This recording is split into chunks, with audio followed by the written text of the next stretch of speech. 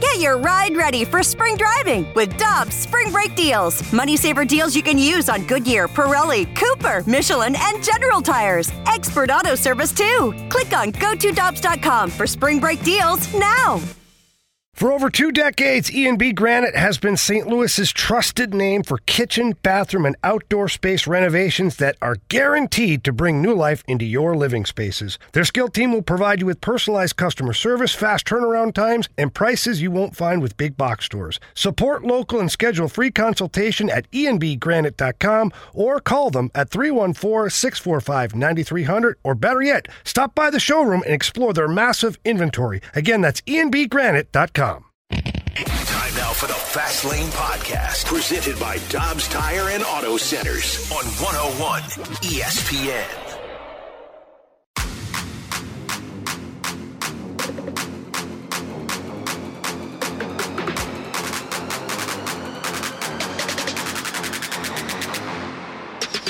Let's get nasty on a Monday. It's the Fast Lane on 101 ESPN. Jamie Rivers is with us today. Andrew Marsh, I'm Anthony Stalter. Rivs, what's going on, buddy? It's good to see you again, man. Baby. How we doing, boys? I feel like it's been a hot minute since you and I have done a full show together. It has been. It's been a little crazy, a little hectic on the road. We've been all over the frigging country here recently, and finally settled for a day in beautiful Minnesota. It's like 26 degrees outside, nice. Cold and frigid. It's awesome. Your type of weather. Yeah, nothing quite like the Southern California weather we had a week ago. We're soaking up the sun a little bit, buddy. For those of us that have been following you and following your journeys, I think you deserve the Minnesota weather. Yeah, well said. So let's just get into it. I'm not going to joke around or downplay this. Let's get into it. Instant reaction, boys. The Cardinals have signed Steven Matz. They did sign Steven Matz. Years ago. Hasn't worked out. They signed Sonny Gray. Cardinals have signed Sonny Gray or close to signing Sonny Gray. Jamie, instant reaction to this. I like it. I do. Look, I know Cardinals fans, there's a group of them I follow on Twitter that are just like, I can't believe this is it, and Mo is falling short, and they're putting the average age of the current rotation and all that. Here's what I have to say to Cardinals fans right now. A couple things. One, is this current rotation better than what you had last year? Yes. The answer is yes. Of course it is. Okay? 2, can this current rotation as it sits compete for a Central Division title? Yes, it can. 3, is it a World Series contender? No, it is. Right. Is it a pennant contender? No. No, maybe it's not. The Stars. Anthony, No. if you squint enough, Anthony, okay? On paper, it's not. You just never know, Anthony. Some of us choose to be optimistic. Oh, boy. But I would say that, no, the pennant isn't in the picture, okay? But that being said, I don't believe John Mozeliak is done. I don't. I think that he had a certain amount of funds that the DeWitts allocated to free agency. And I think that he's gotten to that threshold of free agent money. And now I think that he has the green light to make a trade. That's all you're hearing about, is that we have an excess of outfielders and, prospects and things like this. Maybe I'm crazy, probably, but I still feel like Tyler Glasnow or Dylan Cease or something like that could be in the cards here for the future. That's what I feel. But as it sits right now, I'm fine. At least they've done something. At this point last year, nothing had been done. For a while. It was like dragging on. Yeah. And so I am totally fine that John Mozeliak has gotten out ahead of this thing and at least got 3 guys signed. I agree. Jamie, what you said at the start is where I feel like most people are. And text in, or better yet, leave us a mic drop today. Want to hear from you. I would love to hear from Cardinals fans after they sign Sonny Gray. What are your thoughts? Are you ticked off? If you are ticked off, is it about Sonny Gray or is it about Mo? Is it about the organization? Because, Jamie, I think you touched on something that I've been thinking about throughout the course of the day. Are you ticked off because the Cardinals signed Sonny Gray and you don't like Sonny Gray? Maybe. Maybe some of you are. But I think the majority of the people that are frustrated think exactly what you opened with, Jamie, that Mo is done, that the Cardinals are done.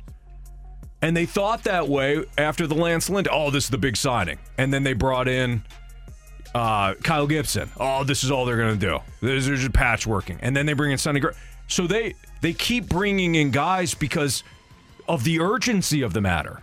They didn't have 3 starters out of the 5 possible slots.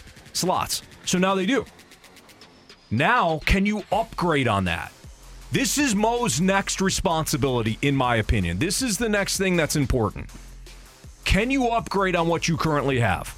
Can you push Steven Matz out of the starting rotation to the bullpen with another move? Can you get an ace? I don't think they can. I think the ace, and I've said this for a while now, Jamie, if you went into this offseason thinking, well, the Cardinals need an ace, no excuses. I agree with the first half of that. They need an ace. You're going to have to develop one, guys. That's just the reality. You can get pissed at me if you want. You have to develop ace. You don't think there's a trade to be had out there? I'm not saying there isn't. And you mentioned the 2 guys that would be interesting, Tyler Glasnow and Dylan Cease. You're not going to get Logan Gilbert from Seattle. Stop it.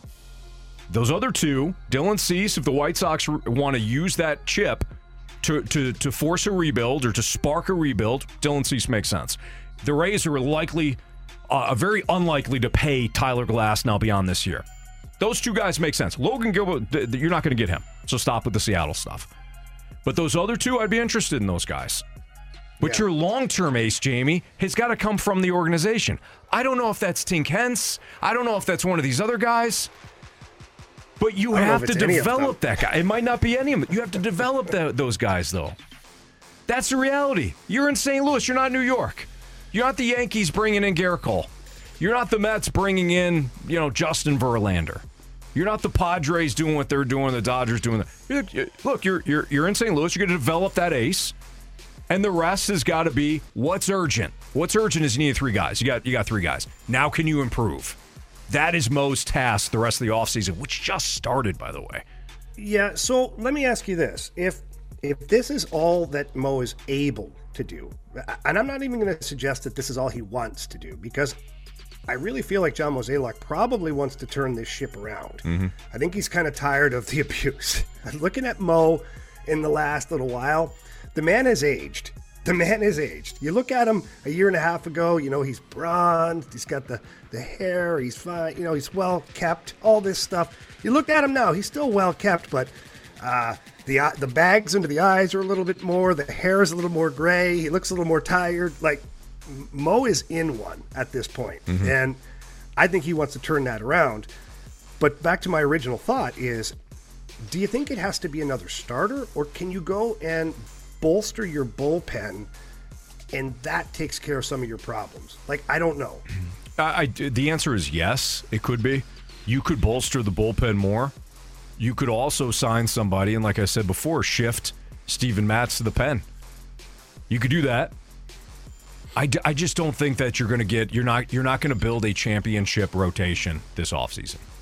I think that Mo, and I don't know, I don't have any inside information, but I'm reading the tea leaves here.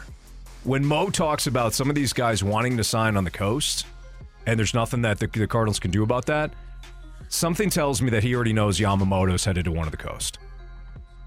And we know that Aaron wasn't a reality.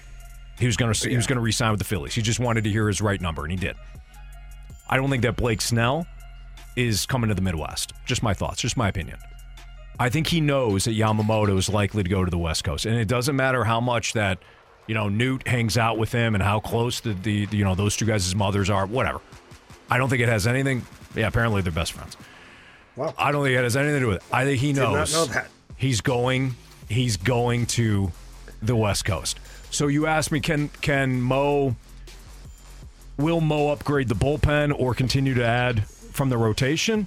I think it all depends on who wants to come here, who the Cardinals are interested in, and then you can start making some moves that way. Marsh, Anthony, go ahead, Jamie. Anthony, would you be happy if the Cardinals were able to bump Steven Matz to the bullpen? Depending on who they got, sure. Yeah. And add Rich Hill to this rotation? No. No, I don't. I don't see how that's a move. Yeah. That's I don't even know if you're stepping sideways on that one, Jamie. I'm just being an ass. I'd rather see Steven Matz, I don't know, try to stay healthy. But by the way, speaking of Steven Matz, and this is why I accidentally said Steven Matz as opposed to Sonny Gray, because I saw this report too. The Cardinals, according to Michael Marino, the Cardinals have put Steven Matz on the trade block. Take that for what it's worth. Maybe they see another for Steven Matz. Nothing. Oh, I got a guy who's been injured for an entire season and half of another. Boy, sign me up. Yeah, you're dumping salary at that point. Yeah, who's taking it? You're dumping a guy. You're opening up another spot in your rotation. Which all the guys that Mo has fleeced are already fired. Yeah, it's very true. Yeah, the guy in Colorado's done. The graveyard has been picked over too much in Boston. You're right. Steven Matz right now, unless you're right, you're not going to get anything. I'd rather see him just go to the bullpen because you do need to upgrade the bullpen. I agree. And look, if you get a version of Steven Matz, let's say spring training rolls around, and Steven Matz looks like he did for that period of time here last season, when he's healthy and he was pitching very well. Yeah. Let's just be honest, he was pitching very well it was a short amount of time, but it was still very good pitching. If you can get that out of Steven Matz, I mean, at least you have a serviceable guy at the bottom of your rotation, if that's the case. Very true. Marsh, you have been our guy that's more frustrated. I saw some of your tweets. So angry do you fall into the category of being ticked off today after the Cardinals signed Sonny Gray? I mean, and I've been saying this, in the office and whatnot, but I think in a vacuum, it's a really good signing. I'm glad that they went out and got Sonny Gray. That was the guy that we had been talking about for a while that we thought that they were going to get, and they ended up getting him. So kudos to them for actually getting a decent pitcher who was a runner-up for the AL Cy Young Award. So, I mean, you can't knock him for that by any means. I just think when you look at this rotation as a whole and you look at the players that we have on our team, like this is not a World Series team. Like you look at the other not even close. Not even close. Like you look at a lot of the other teams in the National League and just in Major League Baseball as a whole, they're not even in the same realm. Not even in the same realm. Sonny Gray's your ace. He's your number one guy. He's not an ace. He's not. He's not. Let's not even call him one. He's not an ace. He's not. I don't know. You don't have an ace. The whole Lance Lynn and Kyle Gibson signings, looking at it now, why did you need two of those guys? Why not one? Because I wonder if they've got one more move coming for the rotation, and Matz is going to be bumped. Then that's fine. That's fine. And maybe he ends up getting traded. You dump some salary, and you can use that to either bolster your bullpen or get another starting pitcher. We still have to see how it works out. I'm just not excited about this team. I'm not. Yeah, I think that's fair. Shame, Andrew. I mean, I think that's fair.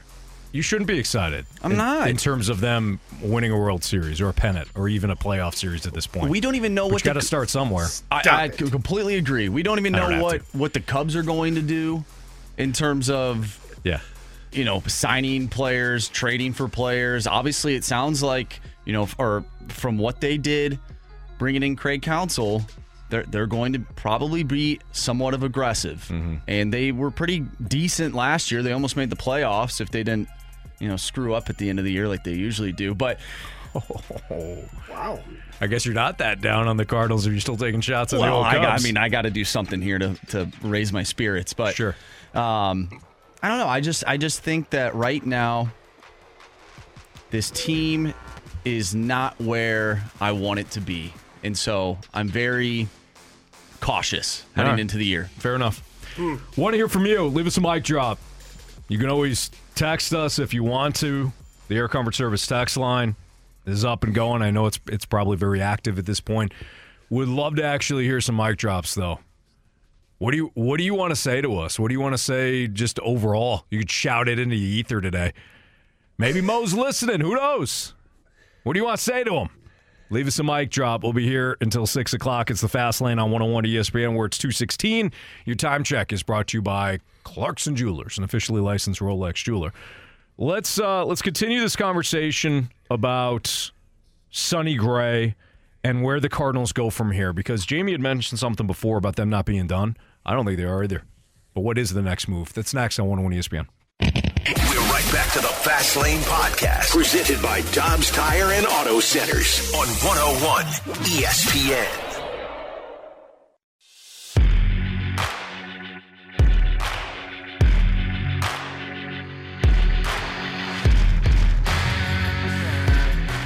Maybe their philosophy is about trying to get to that trade deadline to maybe make a move or two to kind of increase and bolster their rotation at that point. Maybe they're just trying to get through the first half of the season without making huge mistakes, being super low in the standings, all of that stuff. Maybe they're positioning themselves for a late push in the year with maybe a trade or two. Who that would be, no idea.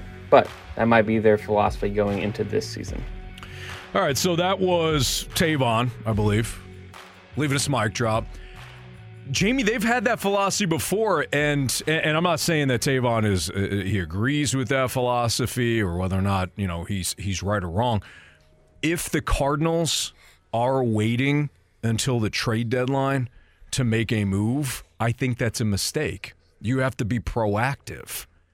You have to realize what's available right now in the international market as well as the free agent market, and assemble your team based on what's available right now. I think if you wait and see what's available, what if you're out of it again? Are you trading again? What if you're average? You're going to give up big-time prospects in order to make some splashy move for a rental player when you're, stuck around 500? I wouldn't do that. I would use the trade market as another opportunity at that time to improve your team. I would not bank on it, though. What about you?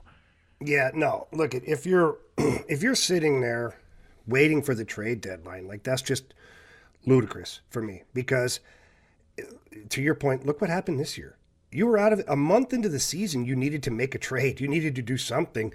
And who the heck is dealing with you at that point? Yeah, nobody. And what's available? Well, teams don't even know what they are yet. So how can they be dealing? At that point, any of the players that are worth trading for have probably already been traded in the offseason. Mm-hmm. So that window between the first day of the season to the trade deadline, there is very little action that happens in the baseball world as far as trades from team to team. So, no, you can't sit there and just be like, well, we'll give it the old college try here, and come the deadline, no, we'll make moves if we're competitive. Right? No, it's stupid. It's illogical. You're kicking the can down the road. Yeah, 100%. So for me, the strategy is the same one as it's always been. Take a sledgehammer to the housefly, and I don't mean just throwing a ton of money out there, because it's obvious that the Cardinals are probably not going to be able to swim in the waters of the Aaron Nola, Blake Snell, Yamamoto, especially now that they've signed 3 free agents. I don't know what's left of the internal budget that could be accessed. Mm-hmm. So you have to get aggressive in the trade market. You have to get aggressive, and it might cost you a player that you think is a part of your team, that helps your team. Yeah. But you have to look at the importance of, let's say, a utility-ish player or a young bopper as opposed to maybe a franchise starting pitcher. Right. You have to look at some of these things and consider, your options at that point. But for me, I think it would be a huge mistake standing pat and waiting for the trade deadline. Yeah, Jamie, I think that the Cardinals, you had mentioned this before, have the Cardinals improved since last season? Absolutely. That's not debatable. I saw some tweets saying, well, they're not much better rotation-wise than what they were a year ago. Come on. Really? Did you see that rotation last year? It was terrible. It was terrible. Yeah. And I don't want to highlight certain guys. The whole rotation was bad outside of Jordan Montgomery. So you did improve. The question is, are you going to continue to improve? What's next? This is where I think Cardinals fans have it dead on with the front office. The whole idea of them not spending money, no, they're just not spending as much money as you would like them to. That's a difference. But where Cardinals fans, I think, have been spot on is when this team feels like it has addressed its needs, it stops. And it infuriates me, and it infuriates Cardinals fans. And then, Jamie, I wonder if you feel the same way. But this is an opportunity now where you came out of the gates like a bat out of hell. Can we debate whether or not you should have got Kenta Maeda as opposed to either Lance Lynn or Kyle Gibson? Sure. I don't know if Maeda wanted to sign with the Tigers or he didn't want to sign with the Cardinals. I have no idea. We're not privy to that information. I do know that Lance Lynn and Kyle Gibson wanted to be here. How do I know? They signed here. How do I know the Cardinals were interested? They signed them. So you came out of the gate strong. You got 3 starters now after adding Sonny Gray. Look at your rotation and ask yourself one fundamental question. How can I improve on it now? Because you have a lot of runway until game 1 of next season. That is the only question I think the Cardinals should be asking themselves over and over and over again. How do we improve upon this? You just improved upon what you did last year from a rotation standpoint, especially the way you ended. But how do you improve on the current 5 that you have now? That is a vital question, because if you don't, then I think you're going to get a lot more frustration coming from Cardinals fans, and rightfully so. Yeah, I agree with that. I just wonder, if the Cardinals, and hear me out on this, and this is just me spitballing here, is there another 2-3 pitcher out there that you could trade for that doesn't cost you an arm and a leg? I'm sure there is. Without a list in front of me, I don't know, but I'm sure there is. Would that satisfy you? I'm not talking World Series. I'm talking maybe winning a playoff round, and if you're lucky, maybe you get to a pennant round. But there's a 2-3 out there, and you add them to your rotation. Mm-hmm. I know it's not what we want to hear, but yeah. I'm also trying to think logically here based upon the information that I know that's been provided by the DeWitts, which is probably at the max internal budget right now. Right. So if there's another 2-3 out there, does that do it for you? So I would not. I would not be satisfied whatsoever. No. Okay. But would I be encouraged about this team building a team? This front office building a team the right way? Yes. Does that make sense? I wouldn't be satisfied if they added a number 3. But if that number 3 was better than Matz or Lynn or Gibson, yes, I would. That is to me how you build a team. That's kind of what I'm thinking. Yeah. It's kind of what I'm thinking is you bring in somebody who bumps down the rotation. Yes. Kind of lowers everybody so that your 4, who's truly a 5, becomes a 5. Mm-hmm. And your 5, who's a 6, is actually a 6. Sure. Like, to kind of create the proper pecking order. And then hear me out on this one. What if internally you have a surprise? You're not banking on it, right. But what if internally, like McGreevy or Graceffo come up in spring training and they're ready. Sure. They're ready for the big times. Zach Thompson in the offseason goes to the pitching lab. All this stuff comes back and you're like, woof, we thought there was something there. Now there is something there. That is how you go. Yeah, Jamie, what you just described, that is how you go from to, oh, okay. It's your internal options. But you're right. You can't bank on it right now. We want your mic drops. What are your thoughts on the Sonny Gray signing? What are your thoughts on the Cardinals right now? I mean, there's a lot of Cardinals fans that were saying, do something now, Mo. And he signed 3 guys, and it's like, oh, no, I didn't want that. Why are you frustrated? Why are you ticked off? Maybe you're on the opposite side of things. You're more in line with what Jamie and I are saying and saying, okay, well, I know this is not a World Series team. I know they're not close, but they are heading in the right direction. What are your thoughts? We want your mic drops, so we'll continue to take your mic drops. Go ahead, Jamie. And then when we do discuss this, I have another option that's so simple and so easy. I'll tell everybody about it. Next on 101 ESPN. We're right back to the Fast Lane Podcast, presented by Dobbs Tire and Auto Centers on 101 ESPN.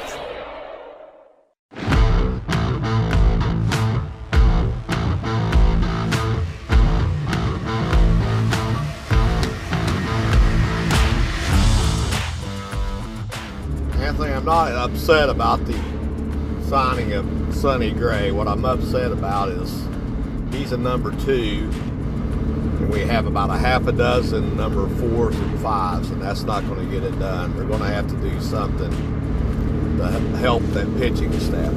They cannot get by with what they've got at the bottom end of the rotation. They're going to have to go out and make a deal. It may hurt, but they're going to have to get it done, or they're just going to see the same stuff as we had last year.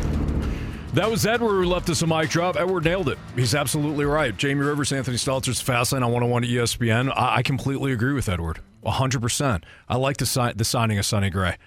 I think Sonny Gray's a really good pitcher. Is he a little bit older? Yeah. But he has figured it out later on in his career. He was solid in Oakland. It became overwhelmed after the Yankees acquired him, but then went to Cincinnati, pitched well for them. Minnesota, excellent. He threw the that sweeper last year that was virtually unhittable. Sonny Gray's a really good pitcher. In and of itself, as Marsh said earlier on the show, in a vacuum, Sonny Gray makes a lot of sense for the Cardinals. He improves the rotation. But Edward nailed it.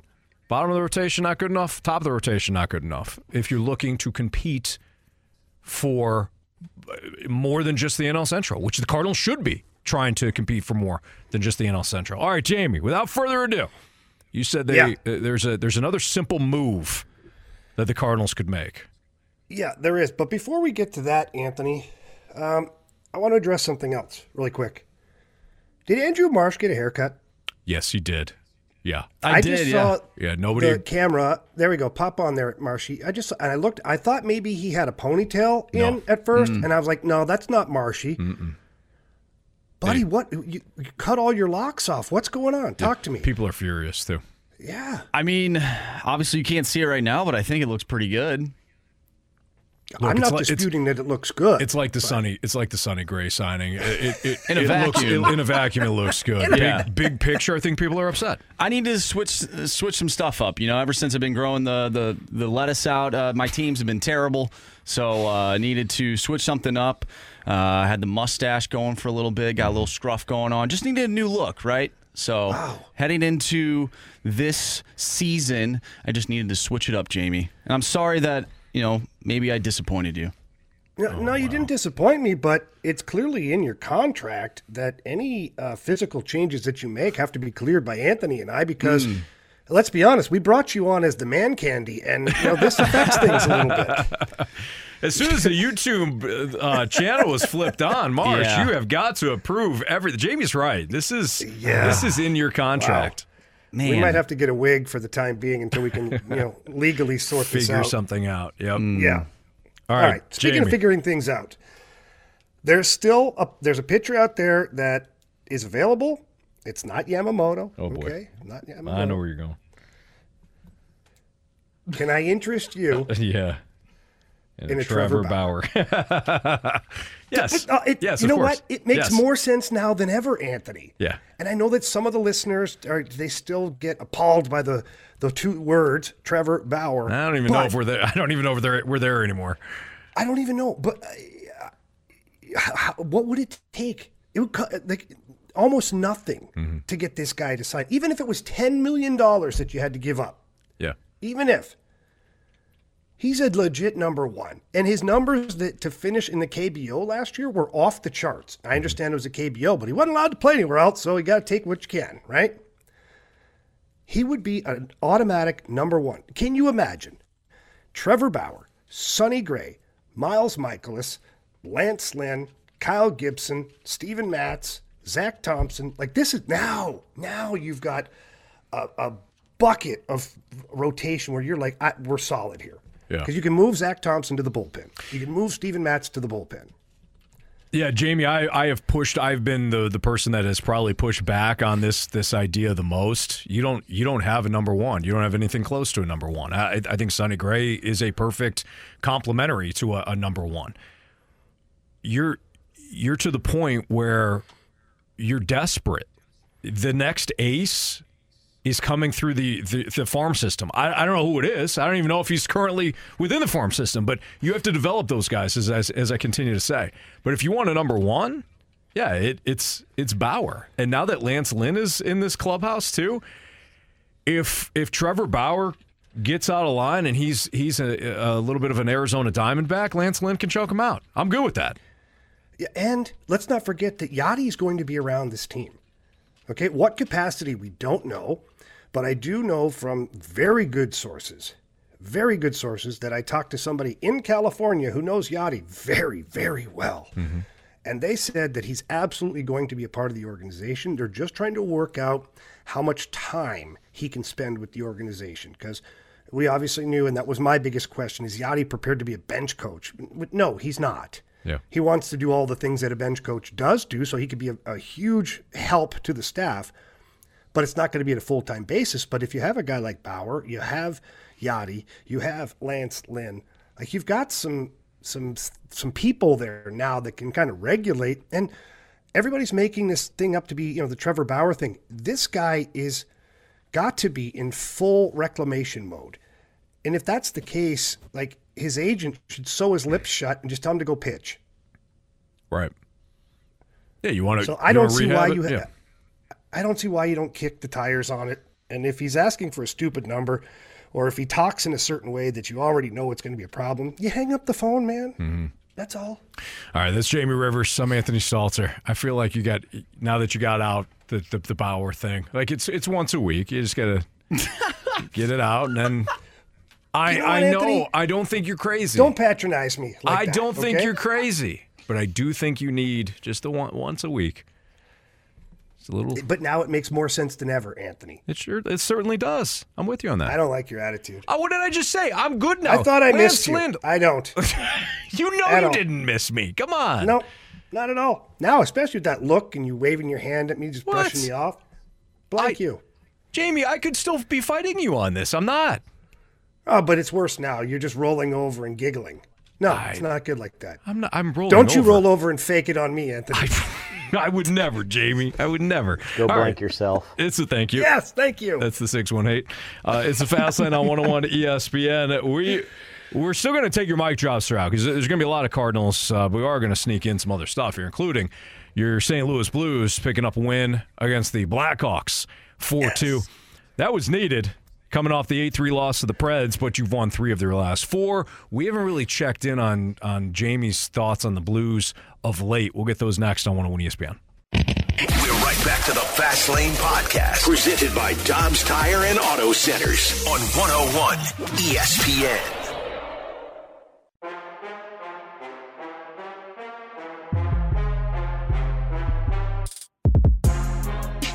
Avers onto the check. Runs into the body of Kevin Korchinski. And the puck cleared ahead. It comes to Neighbors. Stick checks his way to the puck. He shoots. He scores! Jake Neighbors burned his way to a breakaway. And he tucks it in. Neighbors in front. He shoots. He scores! He got the feed from Buchnevich. Jake went to the middle of the ice. And it's a 4-1 St. Louis lead. Jake's second goal of the game. Chris Kerber on the call yesterday. Jake Neighbors had himself quite a game yesterday against the Blackhawks. Or was it Saturday? I'm losing my days now.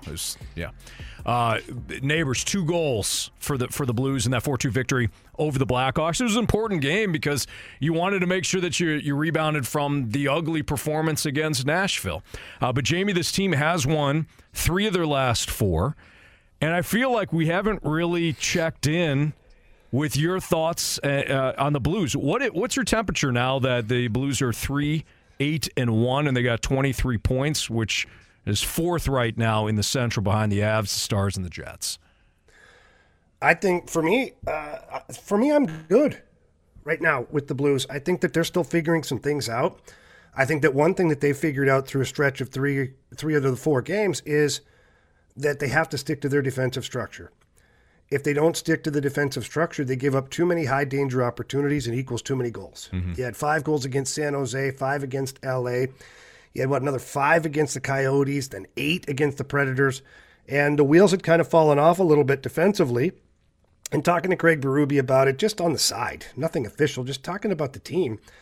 And he was just very matter-of-fact. Said, look, we're not in the position defensively where we need to be. Our sticks aren't good right now. We're not competing enough through the neutral zone. We're not helping each other out.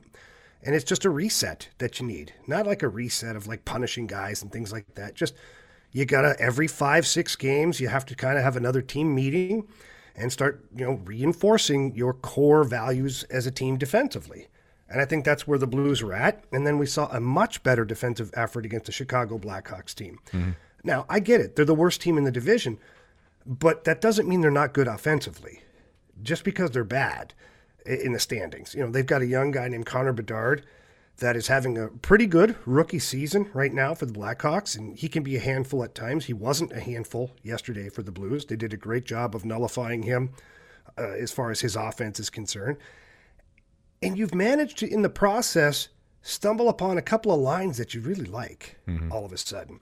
And Craig Berube kind of tore it down after the Nashville game, and justifiably so. Boy, that was a tough one. That was a tough one. It was tough to call. It was tough to watch. It was tough all around. I struggled, boss, on that one. I can hear it in your voice. The way you're describing is it's like you lost a friend. It's like, boy, that was a hard one to overcome. That was tough. I'm not gonna lie. That hit me emotionally. It was the first blowout I've had to call, and on the wrong side, of course. Yeah. And Jamie, that's gonna happen. I know what's gonna happen. Doesn't mean it's easy though, and it wasn't. But they regrouped and managed to get the win in Chicago. And again, talking about the lineup, Craig Berube has managed to find something that really works right now. Jake Neighbors playing with Robert Thomas and Pavel Buchnevich really works right now. And from there you've got Robert Thomas playing again with confidence. He's moving the puck extremely well. His passes are crisp. They're tape to tape. Pavel Buchnevich is playing great in all aspects of the game. He's got 4 power play goals now. Your power play stunk all season long. Starting to pick up here right now. Starting to look a little bit more like it should. But Pavel Buchnevich still has 4 power play goals. I think the team has 6. Yeah. I think overall. So, Pavel Buchnevich is doing a pretty good job. He's also got 2 shorthanded goals. Mm-hmm. So he's got 6 goals on power play and penalty kill. So Buch is heating up. And then Jake Neighbors. Jake Neighbors had 2 goals against the Blackhawks. He could have had 5. I'm not kidding you. I was laughing with Jake walking to the bus after the game yesterday. And I told him, you literally could have had 4 goals. He's like, I know. He was so ticked off at himself. He missed an open net. And then he's like, Otter told me he'd hit his stick, but I think he just said that to make me feel better. But, the young man is having a really good time right now playing hockey. And I thought it might be out of his league to this early in his career put him up to the first line. And ultimately, it may not be where he stays. But if nothing else, he's proved to himself and the team that he can play there. And what I like about Jake's game is that he's very straightforward. Gets to the dirty areas. He gets in on the forecheck. He's retrieving pucks for those other 2 guys. And then he gets to the front of the net. And he gets rewarded. He's got deflection goals. He's got goals standing in the middle of the ice. He knows what to do out there. And I really like his energy on that line as well. And let's not forget here, too, that we haven't mentioned this yet. This is the dad's trip. All the Blues dads are on the trip. And the Blues are now 8-1-1 when the dad's trip happens. And it's almost like they know that if they screw up, dad's going to have a little stern talking to them when they get back to the hotel. Or they play with a little extra juice. Yeah, whatever it is, right? So that's been fun too, getting to know some of the dads and talking to Ed Neighbors the other day. He was obviously on cloud 9 with his boy scoring a couple of goals and playing on the first line and things like that. So I think the dad's trip came at a perfect time. You get a tough loss against the Predators. You have the Chicago trip. Now you got Minnesota here tomorrow night. I think that the Blues are starting to find a rhythm. For me, they're a wild card team. I've said it from the beginning. I've been steadfast that this team is a playoff team. Mm-hmm. The more and more on a nightly basis that I'm looking at the rest of the league, specifically the Western Conference, and I'm watching the Blues play, I truly feel like this is a playoff team. Jamie, going back to Jake Neighbors, do you think that this is his ceiling, or are we expected to see more from Jake Neighbors as the season goes on and as his career goes on? Yeah, I think this is kind of the ceiling right now. I mean, playing on the first line, he got 7 goals here now. I think Jake Neighbors is a 20-goal scorer. I think that's his ceiling. And I don't mean that in a disrespectful way. I've told you before, I compare him a lot to Ivan Barbashev. A guy that can play in every situation, which Jake Neighbors is right now. He's playing on your power play. He's getting a regular shift, and he's penalty killing. He's a physical guy out there. He's not afraid to throw the gloves down. I mean, really, you could compare him to an Ivan Barbashev or a Braden Shen. I don't want to set the bar too high because Braden Shen has had a really long, successful career, and he's obviously the captain of the Blues right now. But there are a ton of similarities between Jake Neighbors, Ivan Barbashev, and Braden Shen. And if that's the case, if that's his ceiling, being somewhere between where those two guys are, or even at the level, then you've got yourself a pretty damn good hockey player. No doubt. That's Jamie Rivers. I'm Anthony Stalter. It's the Fast Lane on 101 ESPN. Don't forget, we've got the Blues tomorrow night as they take on the Minnesota Wild. That's going to be a 7 o'clock puck drop. We'll have the coverage for you. Pre-game, of course, starting at 6 o'clock right after the Fast Lane. Jamie will be on Bally Sports Midwest for the Dad Strip. Blues and Wild tomorrow night. With Jamie Rivers and Anthony Stalter, we're taking your mic drops on the Sonny Gray signing and where you're at right now on your Cardinals. Let's get back into that, and we'll hear some of your mic drops on what your thoughts are following the Sonny Gray signing earlier today. That's next in the Fast Lane on 101 ESPN. We're right back to the Fast Lane Podcast, presented by Dobbs Tire and Auto Centers on 101 ESPN.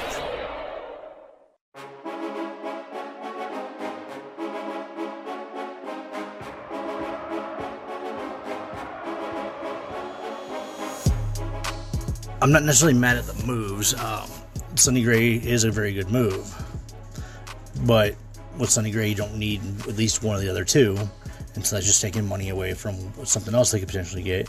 And this just reeks to me of more doing just enough to win the division. Enough to get to the playoffs. They don't need to do enough to get to the playoffs. They need to be focusing on trying to win in the playoffs. That's the problem. I don't like the whole mindset of get there and see what happens. No, you need to build to win in the playoffs.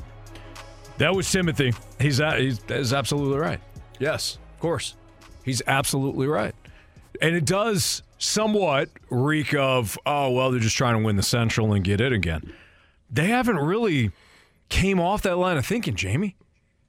If you listen to some of the press conferences, there's still a hint of that. Hey, you never know what could happen. So if you're a Cardinals fan, you're thinking, well, they're just trying to merely get into the playoffs by winning the Central. I'm not going to dispute that. And I do agree with Timothy when he talks about you have to eventually build a rotation that's going to compete with the likes of the big dogs. You haven't done that yet. But I do like the signing of Gray. I fall into the category of I don't mind the Lynn and the Gibson signings as opposed to, oh, I really like it. I don't mind them. You needed some starters. And as I said to you a couple of segments ago, Jamie, right now the question becomes, do the Cardinals kick their feet up on the desk and say, we've done it, we've checked all that, we've met the needs, which has been the reputation for this team over the last how many off seasons? We're done. We're good. We needs checked. Needs have been filled. Are they going to do that, or are they now going to be proactive and say, this is our rotation as of November 27th? That doesn't mean that this is our rotation as of whatever the first game is. How do we improve? How do we improve on this? Is that your overline thinking too? Before we go there, I want to ask you an honest question, and not just you, but even to the listeners who are listening right now that certainly have their own opinions of the situation, but I need everybody to be honest for a second. Okay. And here's my question, is two-part question. One, at this point of free agency, did you think the Cardinals would have already signed 3 starters? And 2, did you ever really truly think they'd even get a Sonny Gray? Those are 2 good questions.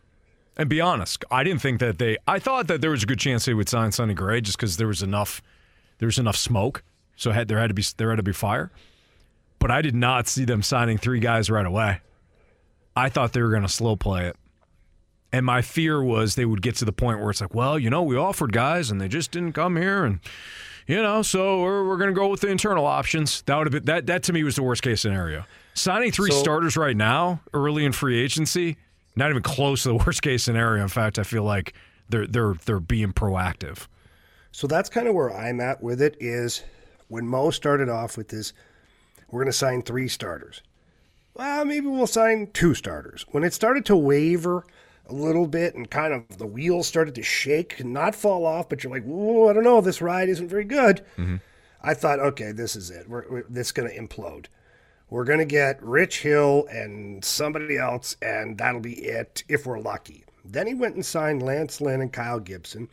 And I know they're not the blockbuster deals that everybody was expecting. I'm fine. I'm fine with both of those guys in the rotation. Yeah. I think that they'll be very serviceable pitchers. I actually never thought they'd get Sonny Gray. Mm-hmm. I never thought Nola was a true possibility. I never thought Snell. I never thought Yamamoto. And I never thought they'd even get to Sonny Gray. Sure. And it's not that they wouldn't have ponied up the money. I just thought Sonny Gray is going to have several offers on the table, and he'll probably get his pick of the litter, which will drive the price up a little bit. And at that point, the Cardinals might have to tap out. Right. Because, it's just a little too risky at that point. Yeah. So I'm not sitting here wanting to organize a party for Mo for doing such a great job. Plus, I'm also sitting here having to be completely honest in the fact that I feel like the Cardinals have done more than I thought they would do at this point. Yeah, I think that's fair. Sonny Gray, I get it. He's going to be 34, 35, 36 during this 3-year deal. I understand that. He's not somebody, too, that has made 30-plus starts consistently. He finished second in the Cy Young race last year. Pitched very well for a Minnesota team that not a lot of people had in the postseason. How much good pitching did you get from Adam Wainwright? Not much last year, unfortunately. No. Okay. Let me rephrase my question. How much good pitching did you get from Adam Wainwright, 36, 37, 38 years old? You got pretty good pitching from him. Yeah, pretty good pitching. Mm-hmm. And I think Sonny Gray is leaps ahead of that right now. He's younger, and I think he's got better stuff at this point in his career. I know he doesn't have Uncle Charlie. I get it. Not many people do. And that's fine. That's why it's his pitch. But he has other stuff. So if you were okay with Adam Wainwright and you thought that he was the pillar here, which he was, which was wrong. He shouldn't have been at that time, but he was. Sonny Gray makes sense. Sonny Gray could be a really great signing for the Cardinals. Will it satisfy everybody's appetite when it comes to wanting a number one or an ace? Of course it won't. It doesn't satisfy my appetite either. Yeah. But again, I'm going to go back to the fact that I'm still shocked that the Cardinals have signed 3 pitchers right now. Very true. Marsh, we got an interesting text via the Air Comfort Service text line. Yeah, I wanted to get your guys' thoughts on this from the 314. The worst thing that happened to the Cards was the San Diego Padres failing 2 years in a row. A small market club like the Padres going all in on payroll and big-name investments gave the Cardinals a potential model to follow, but this ownership group will not make moves until all is proven to work. And the Padres failing assured the DeWitts that spending money isn't the right way to go about all of this for the franchise. That's a really good text. I would expand on that, though. Is that such a bad thing? Because it did fail, and it failed miserably. So isn't that a good window? Forget the DeWitt aspect of it, right? I understand that the tone is that of, oh, well, now the DeWitts don't have to spend a bunch of money because it didn't work for the Padres. I would argue if you're not a team like Philadelphia that's going to do it over and over and over again each and every offseason, you're going to bring in this big-time stud. If you're not going to do that, or like the Yankees, how they used to be, or the Red Sox, how they used to be, if you're not going to be that, is that a good thing that you saw a mid-market to smaller market fail doing what you hope the Cardinals would do? Because it didn't work. From a culture standpoint, it didn't work. They didn't build it the right way, clearly. They didn't have enough pitching at the end of the day. And the pitching actually was fine it was fine a year ago. A lot of the numbers were fine, but there was something missing there. I don't think that's the best way to build a baseball team. I think what's more sustainable is going through the drafts and building your core that way, which the Cardinals have attempted to do. I also think they've gotten away from that model, which is where they currently are now, which is why they're currently scrambling to put together a rotation, because their future ace is actually in Miami. One's in Miami and one's in Arizona. I don't mind the Cardinals' approach to building a team. They went sideways, though, chasing that big-time offense, and I don't think that ultimately is how you win in Major League Baseball. Yeah, I agree with that. I look at it from a variety of different angles, and the Padres failing is both a blessing and a curse for some Cardinals fans because, now you feel like the Cardinals will never, ever get crazy like that. The same token, though, you have to look at it, the blessing side of it is at least now maybe your team won't just get irresponsible either and go sign all the wrong guys for a whole bunch of money. Right. And the Padres aren't alone on Failure Island because the New York Mets, I know they're a big market team. It's not apples to apples, but it kind of is when you look at how it ended up. Yeah. It ended up to be a disaster with the New York Mets. They had to sell off their two aces, Verlander and Scherzer, who were supposed to take them to the promised land. Yeah. They were gone. And, how many other guys that they're trying to cut bait with right now? Mm-hmm. The manager, the general manager, you name it. Everybody's been a casualty over there because they just threw money at the problem and they didn't find the right pieces that would mold well together. Sure. If you have ever listened to like Dave Ramsey, who's a radio personality, he's somebody that big financial guy, right? He has talked about this before. Somebody gave him the advice of, if you go back to the children's book, the Tortoise and the Hare, and you really pay attention to what happened with the tortoise and the hare, and understand that the tortoise always wins. You read that book over and over and over. Tortoise always wins. Hare never wins. It's very difficult in Major League Baseball to cut corners and win. And that's what I feel like the Padres did. They tried to cut corners. They tried to do it in a way where, hey, if we just do this, that, and the other thing, we're going to get there faster. And they got off track. And they got distracted. Because it's not the ultimate way to win in Major League Baseball, especially if you're a market like that. And they lost. You do have to, there is a slow and steady that goes with building a sustainable winner in baseball. And I think we can really focus in on where the Cardinals have gotten distracted in their own model. But I also don't, to the ultimate point of the texter, I don't think the Padres quote-unquote model is the right way. With that slow and steady you're talking about, at least for me, I'm not going to speak for the fan base, but for me, I feel like there is a sense of urgency because of Arenado and Goldschmidt. And that's why I feel like fans are wanting a little bit more, just because we feel like there is a window of opportunity to potentially win a World Series while you have these players, because we do not know what is going to happen once those guys are not on the team anymore. Sure. There's, to me, Marsh, you're right, and I know there's a lot of texters that feel the same way you do. I've got no counter to that. Because you messed up in previous trades, specifically the Ozuna trade, you don't have the pitching now to match what you have with Goldschmidt and Arenado. In hindsight, had you not made that deal, knowing that maybe there was a better deal coming where you didn't have to give up two eventual aces. I know they weren't aces at the time. Had you had the foresight, like, oh, well, Colorado's GM is going to get hammered, and I could take advantage of him with the Arenado deal. I'll just hang on to this pitching. It would have matched up perfectly. But that's not the reality. I have no counter to, you're wasting Goldschmidt and Arenado. You're right. You better hope that the moves that you made 3 years ago on some of these young pitchers, they pan out, or else, it's going to be wasted. I don't think there's any fast track to if we just sign this guy and spend a whole bunch of money now, we won't waste Arenado and Goldschmidt. I just don't think it works that way. All right, it's Fastlane on 101 at ESPN. Keep your text coming into the Air Comfort Service text line at 314-399-9646. 9640, what is it? 9649? 314-399-9646. I had it right the first time. I questioned myself. It's probably Jamie. on the screen, Anthony. It's not. You're on the screen. The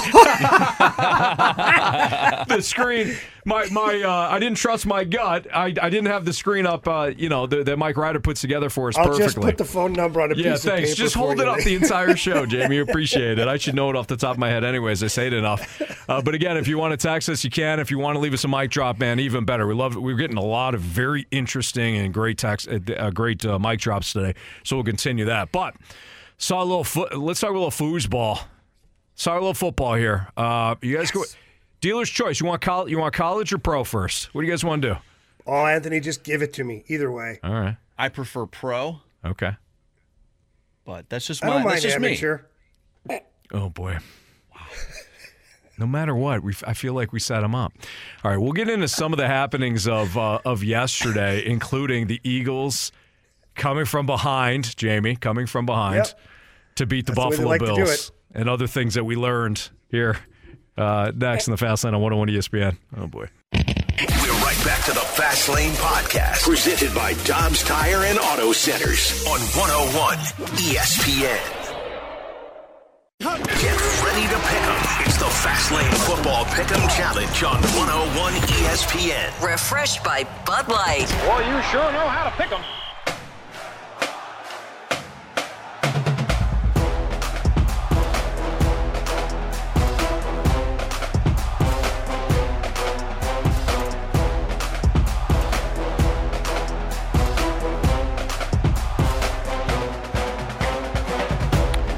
So we tied the Rizzuto show again for the pick'em.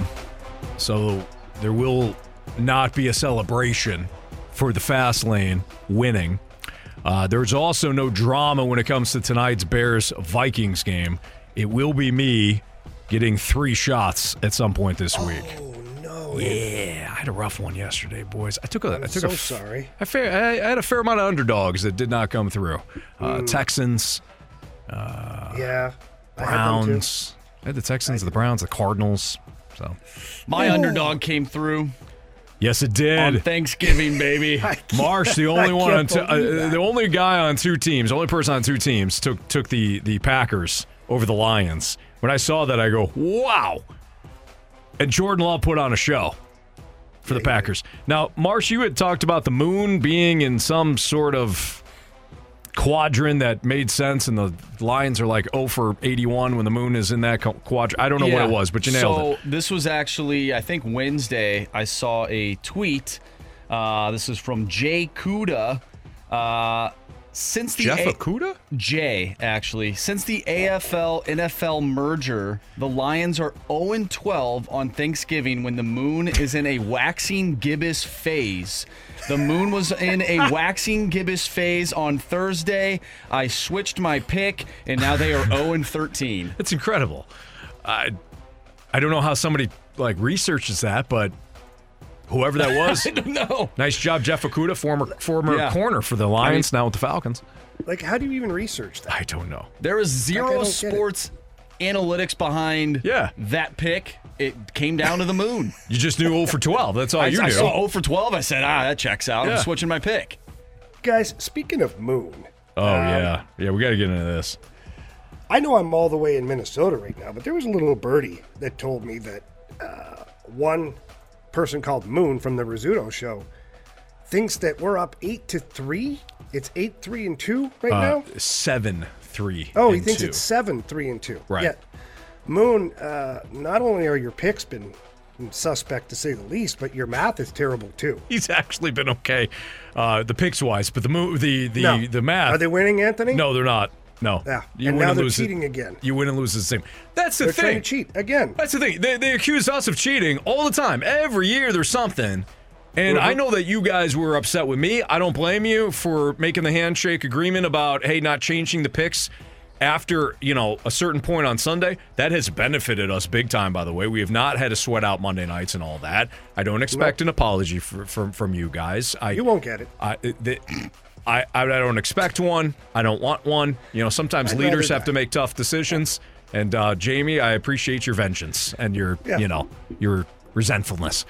Nonetheless, we have met certain agreements, and we're still called cheaters. And then you got Moon going on their show today, 105.7 The Point, saying, "Oh yeah, it's 7. Fastlane have 7 wins. We have 3, and there's 2 ties. The only thing we're right about is the 2 ties. It's 8-2-2. Do the math on it. Go for it. It checks out. We have 8 wins. It totally checks out. You have 2. There's 2 ties. And I'm just a little disappointed in Moon because all I hear him say constantly is he wants everything to be fair. He wants everything to be equal. He wants just fair competition. And then this guy is cheating. Yeah. Stop it. It's disgusting. It's disgusting. I can't believe that Riz is putting up with it. I mean, Riz is a lot of things, okay? We can all agree about No doubt about that. Yeah, a lot of things. A lot. But one thing that he usually is is an honest competitor for the most part. For the most part. For the most part. And I feel like Moon has been dragging that showdown with so many little discrepancies, we'll call them. Yeah. And this is a huge one. You don't just get to win a week. You don't just add a week because your season's been terrible. You got to earn it. That's not our fault. Right. You got to earn it. Well, you know why? Because now our magic number is 1, and we technically cannot lose. So there's 6 weeks left. We are up by 6. Mm-hmm. So you add that extra win on there, thinking that if we win out, we'll win. No, that's not how it works. If you win out, you tie. Exactly. But good luck with that. Good luck. And hey, guys, by the way, I'm saying this now. First of all, we still have the individual punishments each and every week. So I've got 3 shots coming. Again, no intrigue here. I stunk this week. And Jamie, you'll be happy to know that I did change from the Giants to the Patriots before kickoff yesterday. So I cost us another win. Either way, that was terrible. So I'm facing 3 shots at some point this week. We're doing the individual punishments. However, I want to embarrass them. I don't want to win. I want to embarrass them. So when we win, when the magic number is over and we know we won for the season, I do not want anybody to take their foot off the pedal. Okay? No. I want to embarrass them. Leave no doubt. Okay? Yeah, I've thought about this, Anthony. I've had a lot of time of self-reflection here on the road. And one thing that I thought of is, even if we end up winning, in years past, we've just either stopped making the picks, or some guys do, some guys don't. Right. That's not where I'm at this year. No. Where I'm at this year is it's 8-2-2 right now. We got 6 weeks left. I want it to be 14-2-2. Amen. That's the Jamie Rivers that I want to see each and every week. All right, big takeaway from yesterday. I don't know what Sean McDermott's doing at all. You got Eagles, Bills. There's been an anecdote. The Super Bowl that the Patriots won, the infamous the Seahawks should have ran Marshawn Lynch. Everybody's focused on just hand the ball off. Okay, fine. There's also an anecdote there though, that Bill Belichick at one point, before the Malcolm Butler intercepted that pass from Russell Wilson, Bill Belichick looked over to Seattle's sideline and saw that it was in utter disarray. It was chaos, right? They're trying to get guys in and out, and he didn't call a timeout. Everybody's screaming, "Call a timeout! Call a timeout! Save some time." And he looked over and reportedly saw chaos on Pete Carroll's sidelines. So he said, "Let it go." And the Seahawks eventually lost that game, shot themselves in the foot because they made the wrong decision. They panicked. If you're Sean McDermott and it's a driving rainstorm and Jake Elliott's about to attempt a 59 or 69 yard or 60 yarder at that point, don't call timeout. Let the chaos ensue. Why are you giving them an opportunity to set up again for Elliott to calm his nerves? The Buffalo Bills lost that thing 14 times yesterday. That was a clear win, and credit Jalen Hurts. What a performance again. But Josh Allen, save for one interception, played his ass off. And you cost him another win. You cost your team another win. Let the Eagles go out there, run out there in chaos in a driving rainstorm. You had the thing sewn up. Well, the refs are helping the Eagles out. A horse collar. That was a horse collar. His jersey was ripped off. That was a horse collar. That was bad. But that's one play. Still. You're the Bills. You can't lose that game. No. You were in control. Complete control. But how about this Eagles team? You're losing for 50 minutes straight again. In a game you had no business winning, 2 straight weeks, and then you found a way to win because Jalen Hurts is Superman. Are they a bad one-loss team, or are they just a good team that finds ways to win? I can't say they're bad at all. I think they find ways to win. Mm-hmm. I think they find ways to win. And Jamie's Lions team find ways to lose. Jared Goff, if I didn't know better, had money on the Bears. Shut your face. And the Packers. And the Packers the last 2 weeks with his performance. All right, we didn't dive too deep into the NFL. Brandon Staley thanks you. Brandon Staley. They're so bad. They're so bad, is right. All right, back to your mic drops. Go ahead. Broncos a playoff team? They might be. I said, are the Broncos a playoff team? Yeah, they might be, Jamie. I I mean, heard you the first time. yeah, 6-5. 6-5 And now. they have a pretty easy schedule. I watched them yesterday. They stopped beating themselves. They took they kind of let Russell Wilson just do a couple of things throughout the course of the game, manage the game throughout. They're not turning the ball over. They're forcing a bunch of turnovers, and they're winning. And that Browns team can't win on the road.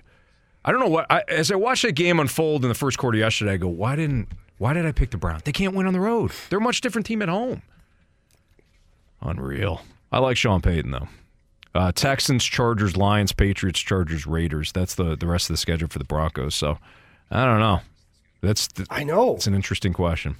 All right, back to the Cardinals. Back to Sonny Gray. Back to your mic drops. Back to what else needs to be done here. A lot needs to be done still, but we'll dive into it here on 101 ESPN. We're right back to the Fast Lane Podcast, presented by Dobbs Tire and Auto Centers on 101 ESPN.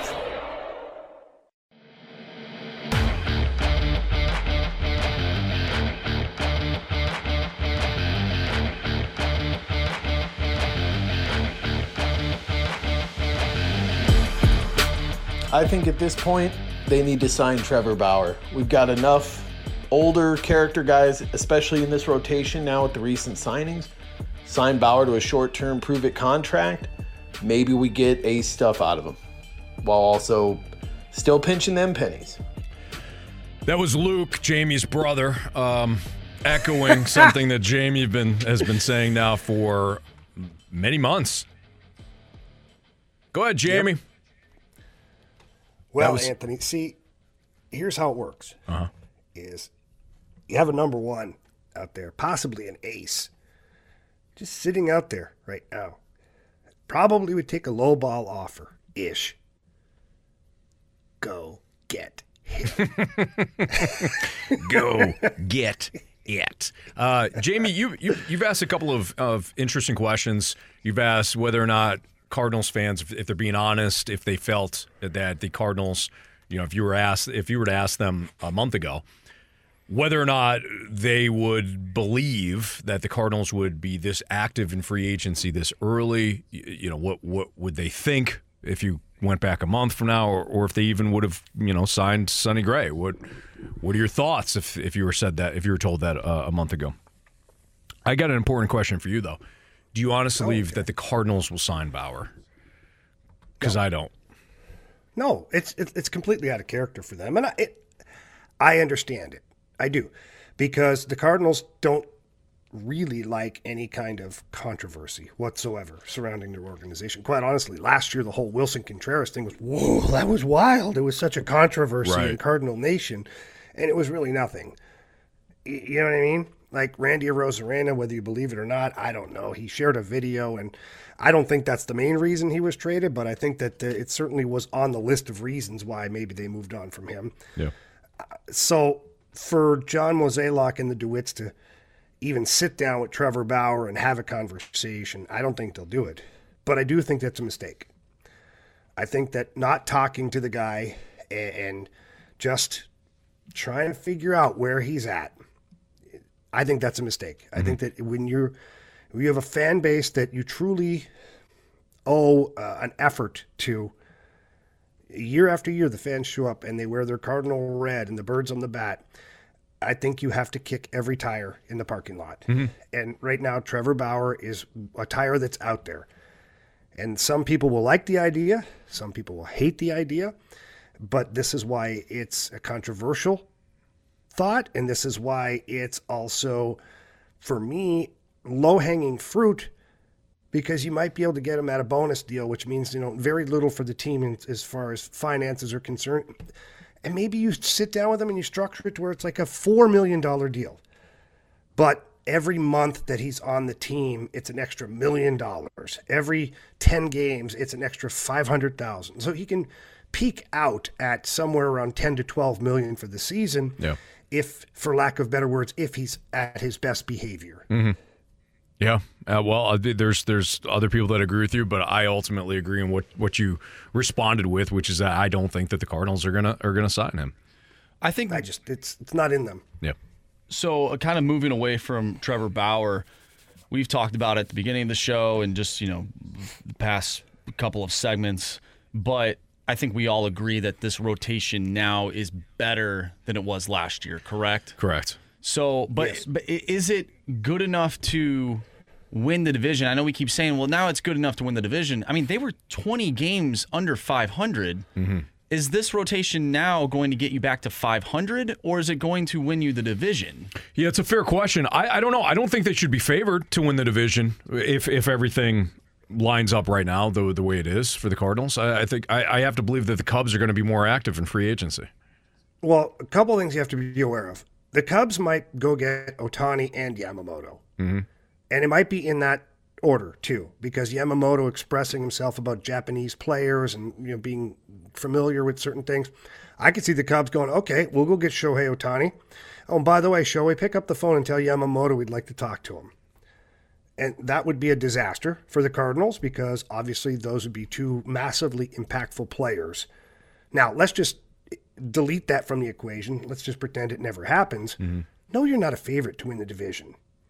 You're not. Right. I mean, what have you proven? Nothing yet.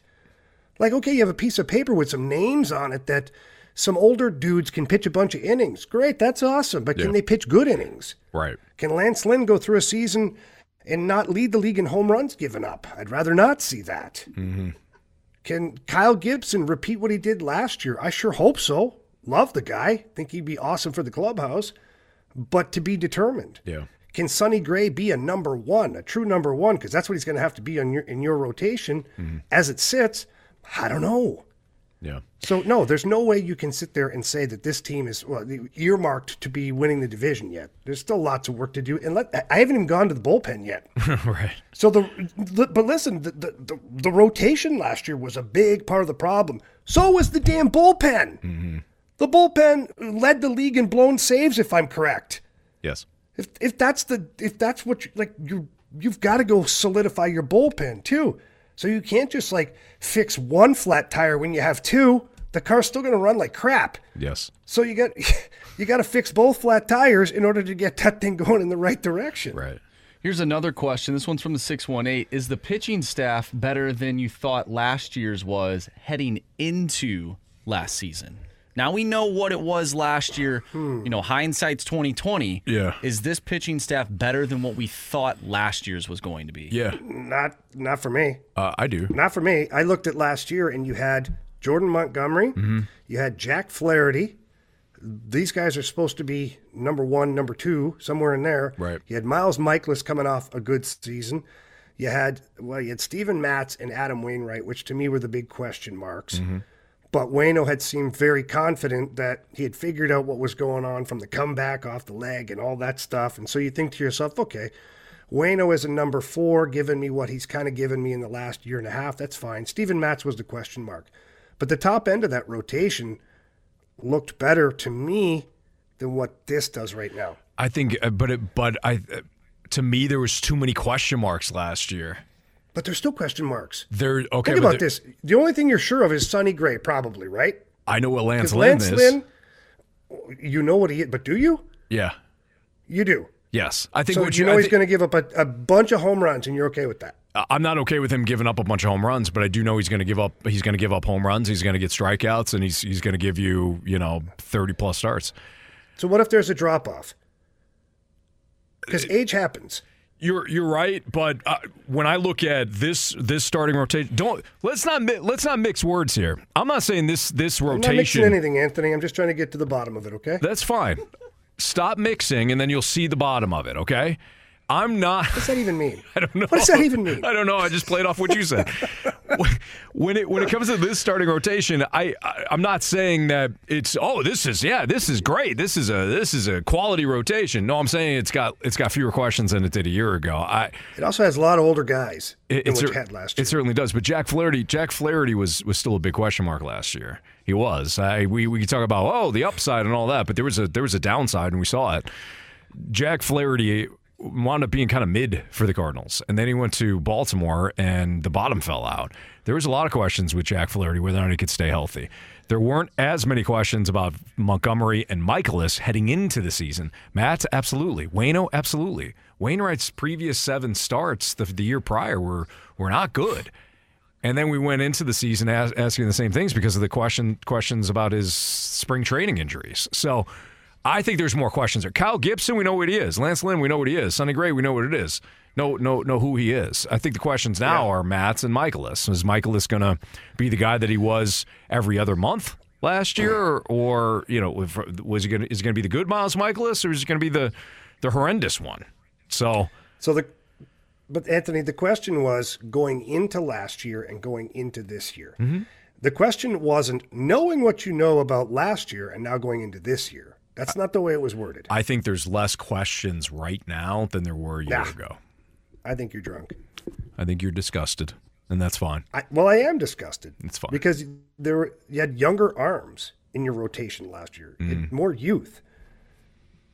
Were they good Utes, though? Well, it turned out that they weren't, Anthony. Go get it. Nice. There we go.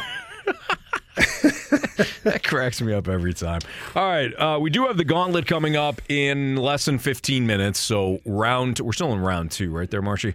Round 2 of the gauntlet. So we'll get to that in about 15. I do want to get back into the Blues, though. Let's talk about this defensive structure, Jamie. You had mentioned this before. Like, hey, when they've gotten away from the defensive structure, boy, it has looked ugly.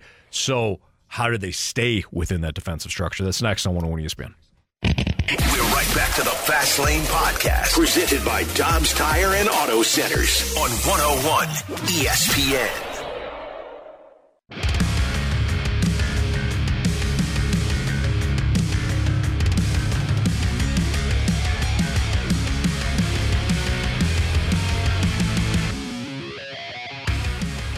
We're not doing a good enough job, breaking the puck out and protecting the middle of the ice on botched breakouts and things like that.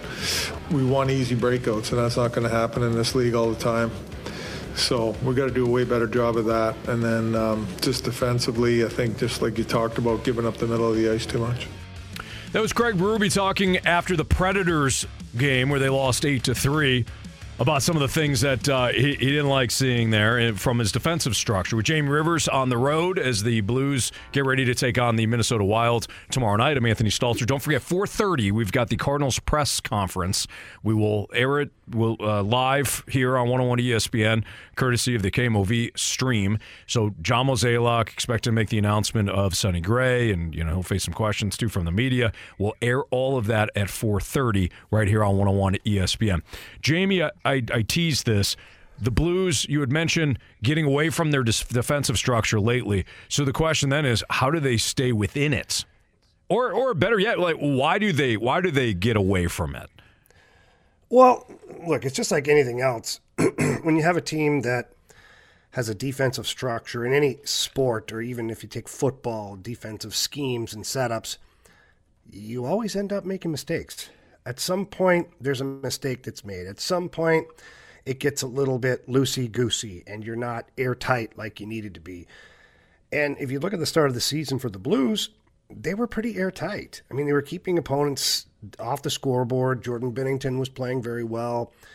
They weren't putting a lot of pucks in the net offensively, but defensively, it was what they wanted to see. You have these ebbs and flows throughout the season, and it's important that the coaches recognize when those, we'll call them the off-ramps, start to happen, because you have to nip it in the bud. And I think that that's what the Blues coaching staff did. You could argue, well, how come it took so long? It was only like 3 games where it kind of went sideways off the rails. And sometimes you try to think to yourself as a coaching staff, is it the system? Is it the players? Is it the goaltending? Like, what is actually the problem here? Mm-hmm. And then when you step back, this coaching staff was able to say, yeah, we've gotten a little too loose in our defensive coverage. And it starts in the offensive zone. And when the Blues have been successful this season, and we've seen it a lot more than we did last year, is the defenseman able to hold the blue line, keep the puck in, keep the offense driving. The only way they keep that in is if they have a good F3, which is the high forward. in the offensive zone. Without getting complicated and technical, it's just the forward that's staying up high, top of the circles in between the defensemen so that the defenseman can go down and pinch or join the offense, and the forward will support him defensively. Well, when that guy gets a little too low, and then there's a gap between the forwards and the defensemen with nobody in the middle of that gap, other teams can create offense. They can create good breakouts. They can create speed through the neutral zone because you can't really take away the middle of the ice if you don't have a player there. Yeah. And that's kind of what happened. And then it leaked into the defensive zone to where, Blues were starting to give up some of the opportunities that they gave up last year. Some backdoor tap-ins, some guys left all alone in the middle of the house, uncovered for goals. And then there were some times where some leaky goals, meaning that the goaltenders would probably like a few of those back. And that's how you get to a team that needs to reboot the computer defensively. And so Craig Berube and the staff went to work with the video and practices and identifying where the problems were. And I think they did a good job of bouncing back against the Chicago Blackhawks team. I know they're not the best team in the league, but they were the team that were on your schedule that you needed to beat. Right. And you did so. Jamie, on that note, you and I had a conversation last week about, or maybe it was before the Sharks game. And you and I were talking about how this is less about a quote-unquote trap game because the Sharks aren't very good, and I wanted to kind of be in that. But the Sharks aren't very good. Congratulations, Andy. I'm not the Sharks fan. It's about the Blues. It's about the Blues. It's about the Blues staying within themselves. That's how I feel now moving forward when it comes to most opponents. I realize I'm not naive to think that they have the same amount of talent as the Avalanche or the Bruins or some of the top teams in the league. They don't. But when it comes to most of the league, I think it's about the Blues staying within that structure that you're talking about and not beating themselves. And when they don't do that, I think they have more than enough scoring and certainly good goaltending, the Nashville game aside. More than enough goaltending. If they can stay within that structure and just do what the hell the coaching staff has asked them to do, they're going to be a playoff team. They might be, they'd be a wild card team, but they're going to be a playoff team. These players know, too, because you've beaten the Avalanche this year. You shut out the Tampa Bay Lightning. You've beaten some pretty damn good opponents playing your defensive structure. So the fact that it was the Chicago Blackhawks, it's just irrelevant to me. Because you actually have proven it against better teams. Mm-hmm. So now, even an Anaheim team that's got a lot of young, youthful players with good scoring ability, and they go in there and win that game. Look, this season is going to be a season where you need a lot of hard work on a consistent basis and a solid amount of commitment to playing good defensive hockey if you're going to make the playoffs. Absolutely. And if this team is close come trade deadline time, not close to being a division winner. If they're in the playoff mix, I could see Doug Armstrong looking to add a piece or two to get this team to solidify themselves with a playoff spot. And then in hockey, more than any other sport, if you get in, you have a chance to win. And, the St. Louis Blues, they're a heavy team. They've got good defensive structure. And if Jordan Binnington is on his game, which we know he loves the playoffs, anything is possible, but I do feel like this team is in a pretty good spot right now. That's Jamie Rivers. I'm Anthony Stalter. We got the Gauntlet next on 101 ESPN. We're right back to the Fast Lane Podcast, presented by Dobbs Tire and Auto Centers on 101 ESPN. 3 warriors, 4 categories, 1 challenger. Can you master the gauntlet? Brought to you by Master, your hometown source for business communications for more than 30 years. Visit masstour.com.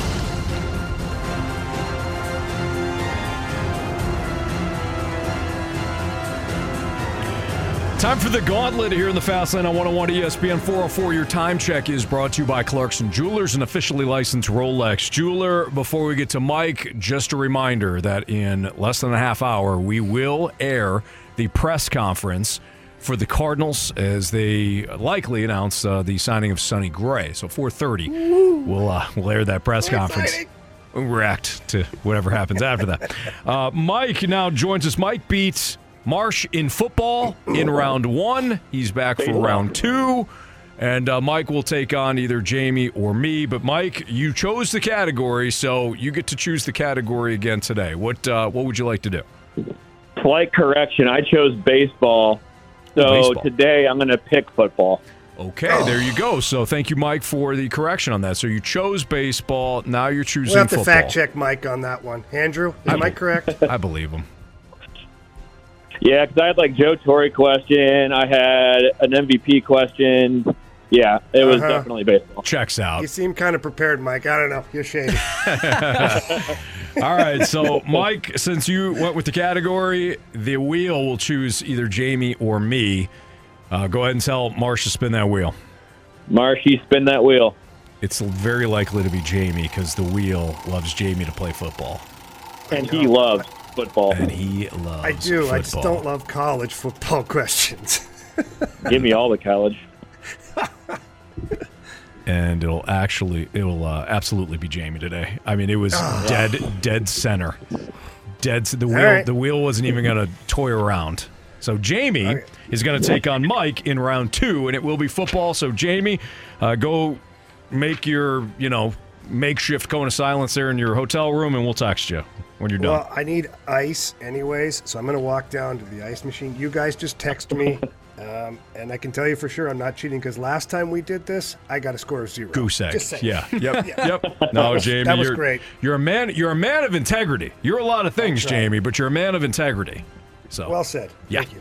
All right. So Jamie's going to make his way down the hallway there, get some ice, as he is in Minnesota, Minneapolis, Minnesota. You think Jamie's going to go to the game tonight? Which game? The Vikings game? Monday Night Football. Oh. Knowing Jamie probably will. Yeah. It'll be a last-second decision, and he'll get like front row seats or something, 50-yard line. All right, Mike, are you ready? Let's do it. Question number 1. Who is the only team that has defeated the Eagles this season? New York Jets. Final answer. Question number 2. Last season, who did the Kansas City Chiefs defeat in the AFC Championship to advance to the Super Bowl? What's the Bills? Oh, man. Give me the options. Options are the Jacksonville Jaguars, the Cincinnati Bengals, or the Buffalo Bills. Oh, the more I think about it, I think it was Burrow. Because Burrow had, dang it, it's the Bengals. Bengals, final answer. All right, Mike, question 3. The 4 teams in the college football playoffs last year were Georgia, TCU, Ohio State, and which other team?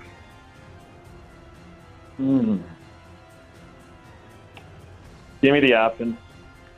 Notre Dame, Michigan, or Alabama? Notre Dame, Michigan, or Bama? It was...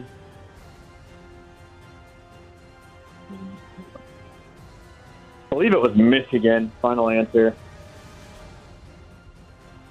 And question number 4. Jerry Rice's son, Brendan Rice, is currently a wide receiver at which university? USC. Final answer. All right. I'll text Jamie right now. Mike, how you feeling? I feel like I got them all, so feeling pretty darn good. Okay. Texting Jamie now. Totaling up your score. Okay. So Mike is one of 4 remaining contestants, right? Yes, there are 4 remaining in round 2, and that is counting Mike. All right, so this far. All right. I'm back. All right, Jamie. How did Mike do? Marsh? Pack a lunch, Jamie. Damn it. As you know, Jamie, your category today is football. Here we go. Question number 1. Who is the only team that has defeated the Eagles this season? Oh, wow. It was a horse bleep team, too. Was it the Arizona Cardinals? Was it the Giants? Give me the options, please. Dallas Cowboys, Washington Commanders, or the New York Football Jets? It was the Washington Commanders. Final answer. Question number 2. Last season, who did the Kansas City Chiefs defeat in the AFC Championship to advance to the Super Bowl? The AFC Championship. Okay. I'm trying to think. Was the Bills? No. Was the Jacksonville Jaguars? I feel like I have to shoot my shot here. AFC Championship game. Was it the Bengals? Oh, man. Give me the damn options.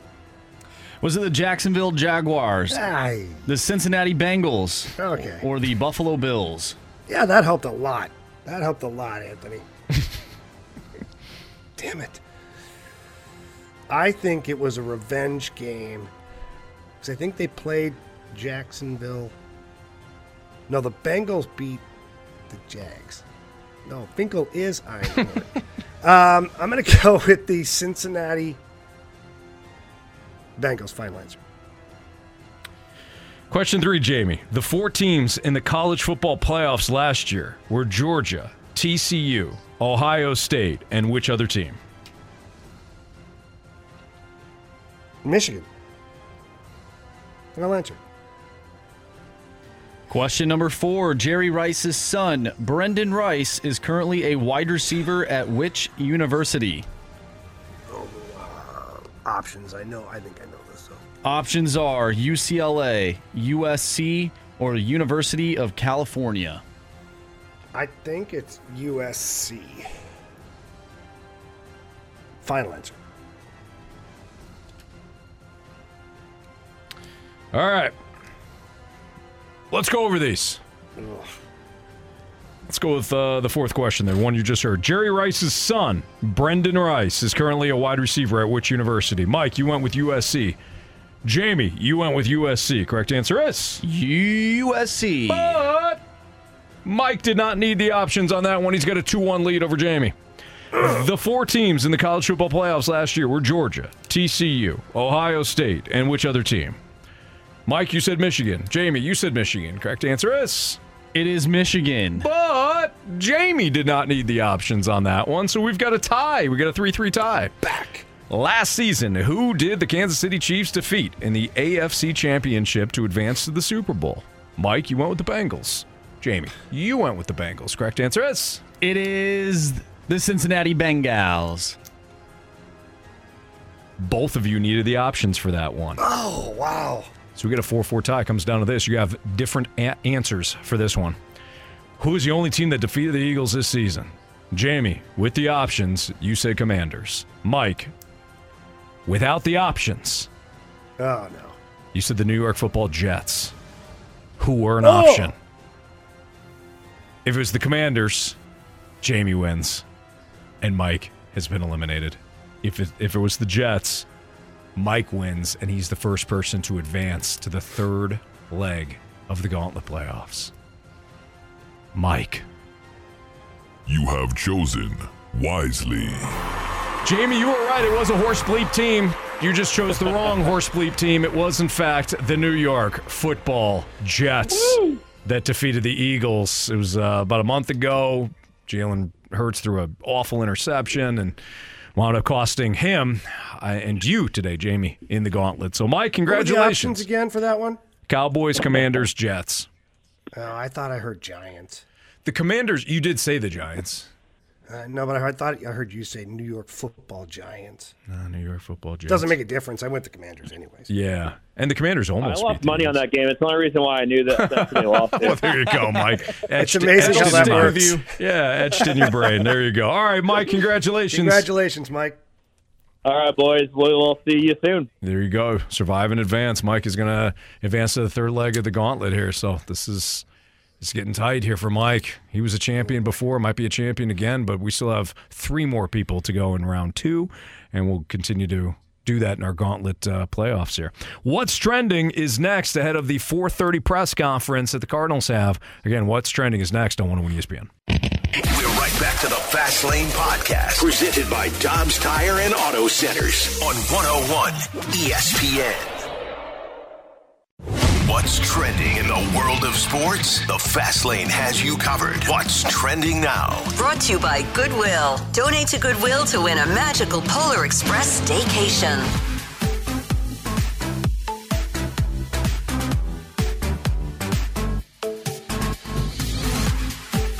Welcome back to the Fast Lane here on 101 ESPN. Anthony Stalter, Jamie Rivers, I'm Andrew Marsh, and it's time for What's Trending. Gentlemen, Sonny Gray, 3 years, $75 million for the St. Louis Cardinals.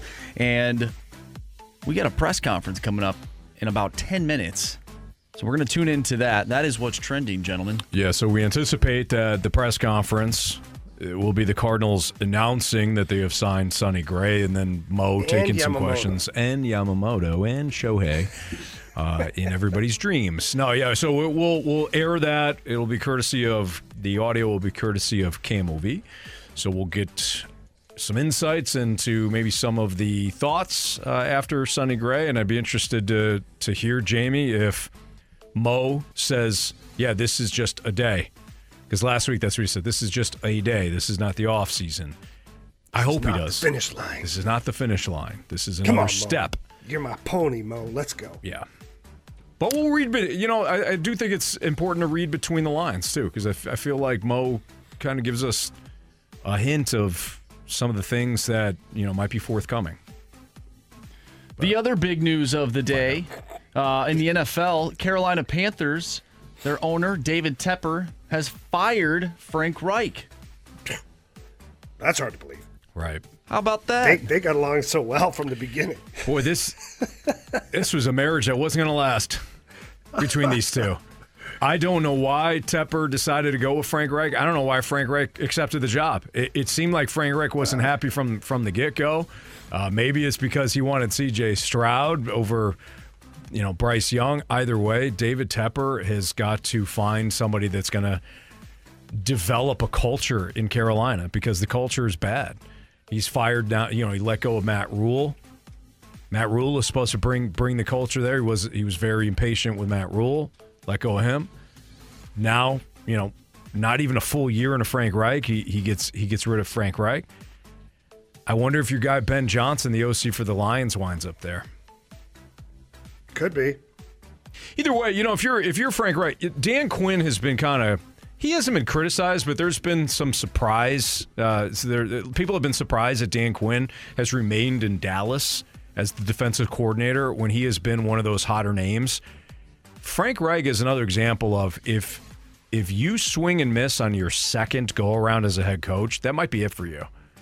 Most head coaches don't get a third try. There are some, Pete Carroll, Josh McDaniels, but when you're somebody like Frank Reich, you're probably not going to get another swing. So choose your second spot wisely. He's the first head coach since the 1970 merger to be fired in back-to-back seasons. Wow. Not great. Never really found anybody outside of Phillip Rivers to be the difference maker. Mm-hmm. Sold his soul for Carson Wentz. That didn't go well. Boy. Matt Ryan wasn't the answer last year.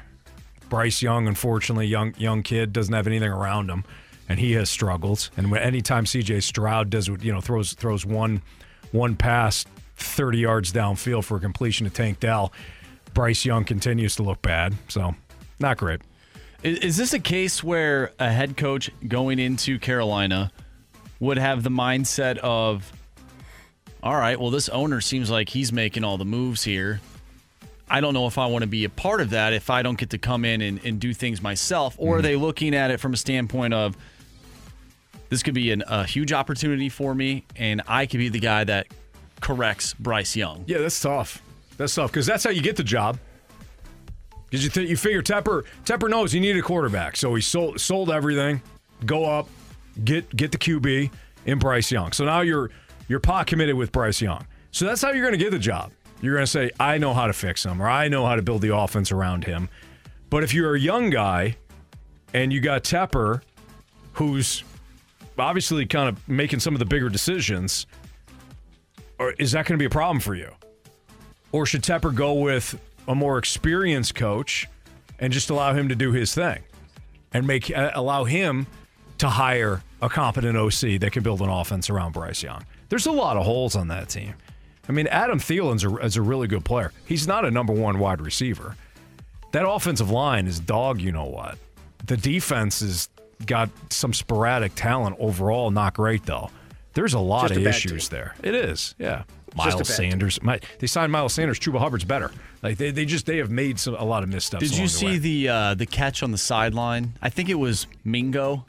Is that who it is? Jonathan Mingo, the rookie? Yeah, where he caught it, but then looked like he just kind of flew out of bounds. Didn't even try to get his feet in. I don't know if I saw that one. I did see Deontay Johnson give up, though. Yes, that was bad. Oh, my goodness.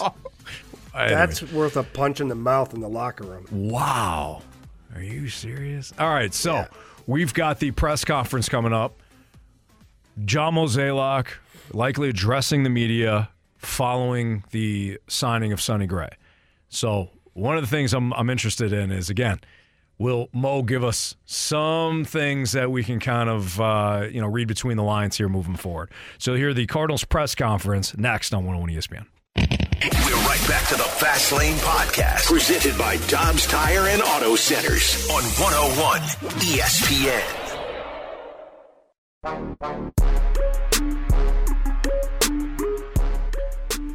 All right, momentarily, we will be heading to the live press conference for the Cardinals. John Mozeliak is likely to face the media and make the announcement. We expect that the Cardinals have signed Sonny Gray. And we've been talking about the Sonny Gray signing throughout the course of the show.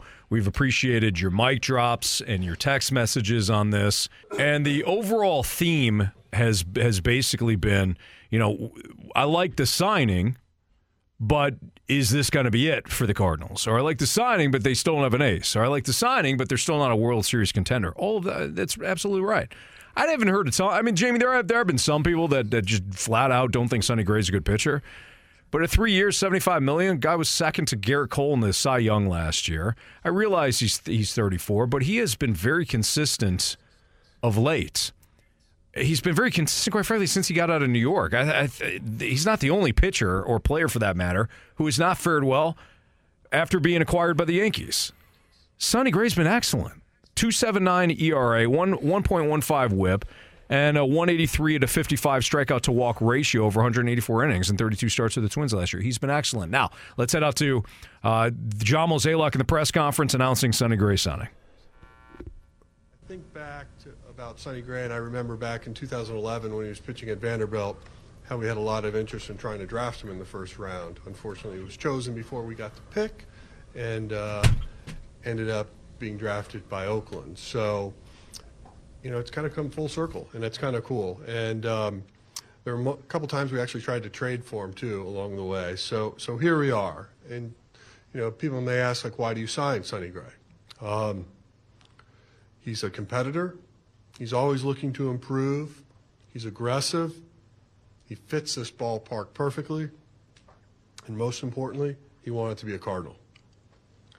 So when I think back to this process, I want to thank Bo McGinnis, his agent. He was patient. I tried to walk through the timeline and how we wanted to do this. We were hoping to be able to sign a couple of pitchers that we knew we could count on innings for. And then if we were able to accomplish that, then we were hoping to do something a little bigger, a little longer, and obviously that's where Sonny fits in. So I want to thank Mr. DeWitt, ownership, for being patient, for supporting us, to giving us this opportunity to sign Sonny. We entered this offseason with one simple goal, and that was pitching.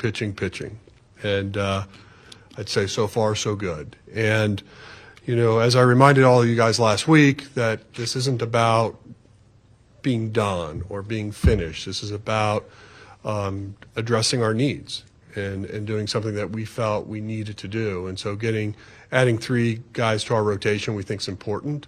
We still know there'll be competition in spring training, but there's still 2 months left in this offseason. We understand there's still some work to do. And, the off season's fluid, and so I just think we're going to take our time, reassess where we are, and certainly see if there's other ways that we can still improve before we get down to Jupiter. So at this time, I'd like to introduce Sonny Gray as a St. Louis Cardinal. So thank you. Come up here and get a photo here. Sonny, I can take a jacket if you want. All right. Yeah, the awkwardness. Yeah, 54, like it. Bob Last Gibson flipped request, around. right? Yeah, last one. Ooh. All right. Up to you on the hat. I'll put the hat on. I like hats. Do the hat. Do our handshake. Do the right thing, right? Turn the floor over.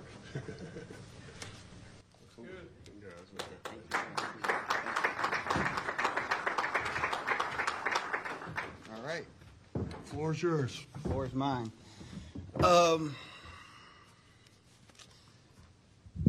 I don't have anything prepared or anything, but I mean, Mo's right. Going into this thing, I wanted to be a Cardinal. That started probably a little over a year ago.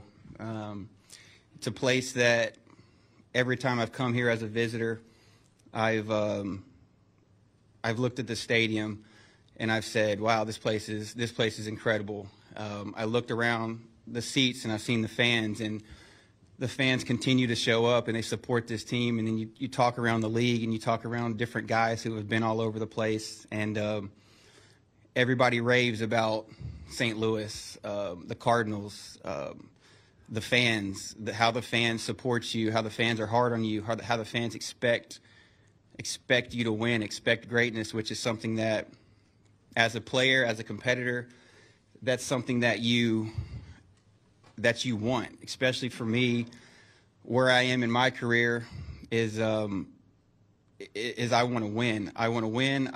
Coming to an organization like St. Louis, the tradition, just walking in here this morning, you're kind of walking around and you're seeing everything, and you see the history right when you walk in, going into the clubhouse.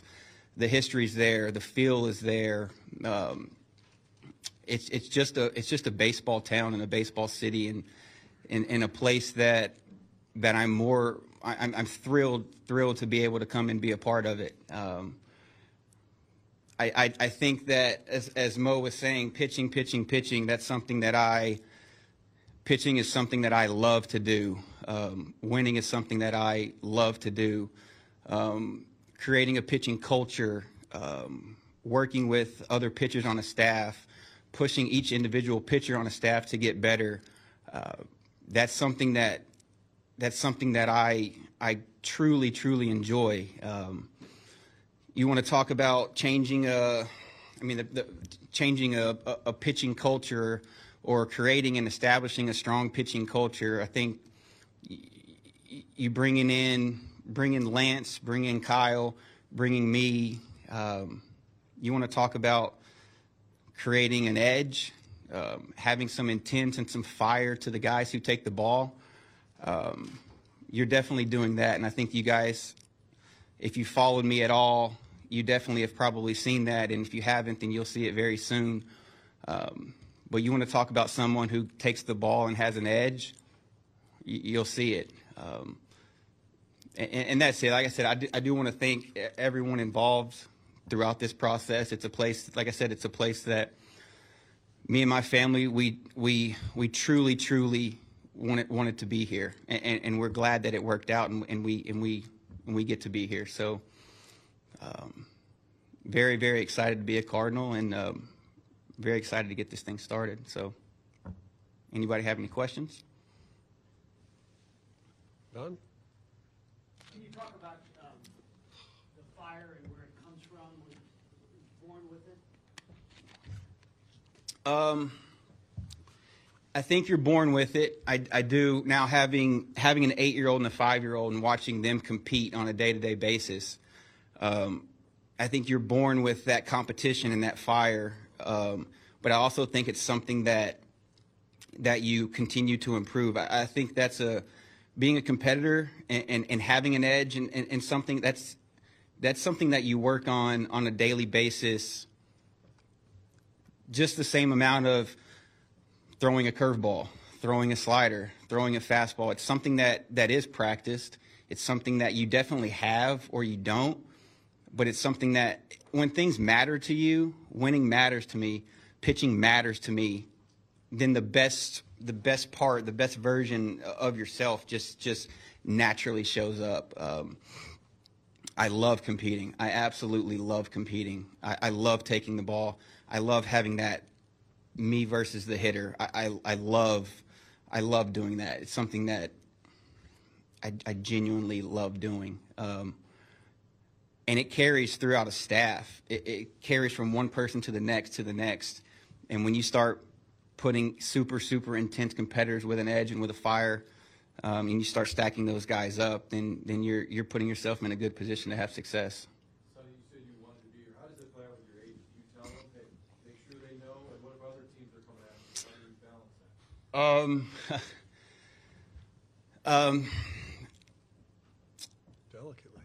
Yeah. I mean, if you could been a fly on the wall or anything in the last week, I said before this thing, I was talking to Bo, and there's a couple of places that I wanted to be, and St. Louis was at the forefront of that. But then there is still a balance, right? You still have to go through the process and see kind of what presents itself. And St. Louis wasn't the first team to reach out and contact us and do this thing. We were moving along with other teams, and thinking. And then you start seeing yourselves in different situations. You're like, okay, yeah, that would be, that's. And then you do finally get a call, and you get intrigued. You move down the road, and then once it becomes clear, it's a place. I did tell Bo that this is the place. Let's make it work. And then. I don't know if a lot of free agents say this, but it's just who I am. It's just who I am. You'll get to know me. I said, hey, money's not the ultimate factor. This isn't the ultimate factor. Being closer to home, being on a competitive, winning culture, being in a place that you want to be, all those things definitely did matter to me. And like I said, when St. Louis called, it made this thing seem a lot more plausible. And then we were able to work through it and get it done. And I'm happy. I'm happy to be here. Sonny Mo thanked Bo for his patience.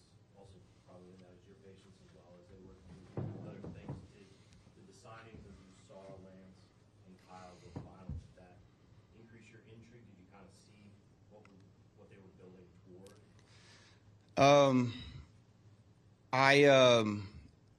We hadn't, and I don't know if I'm supposed to say this or not, we hadn't talked to the Cardinals before that.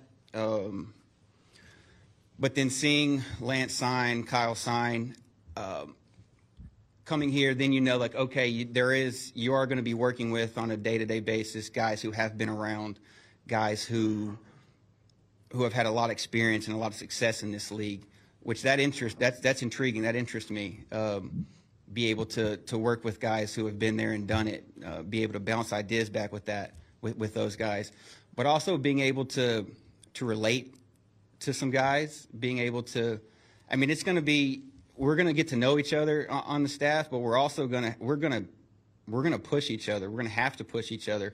We're gonna have to be there for each other on a day-to-day basis. We're gonna have to turn this thing into getting a really good understanding of each other and what makes it move for the other person, how to push the other person, it's a thing that we'll work through, but it's all like guys who want to be at a place and guys who still have that edge to them and guys who still want to go out there and compete and can still believe in themselves and can still go out there and dominate baseball games. We have guys that can do it.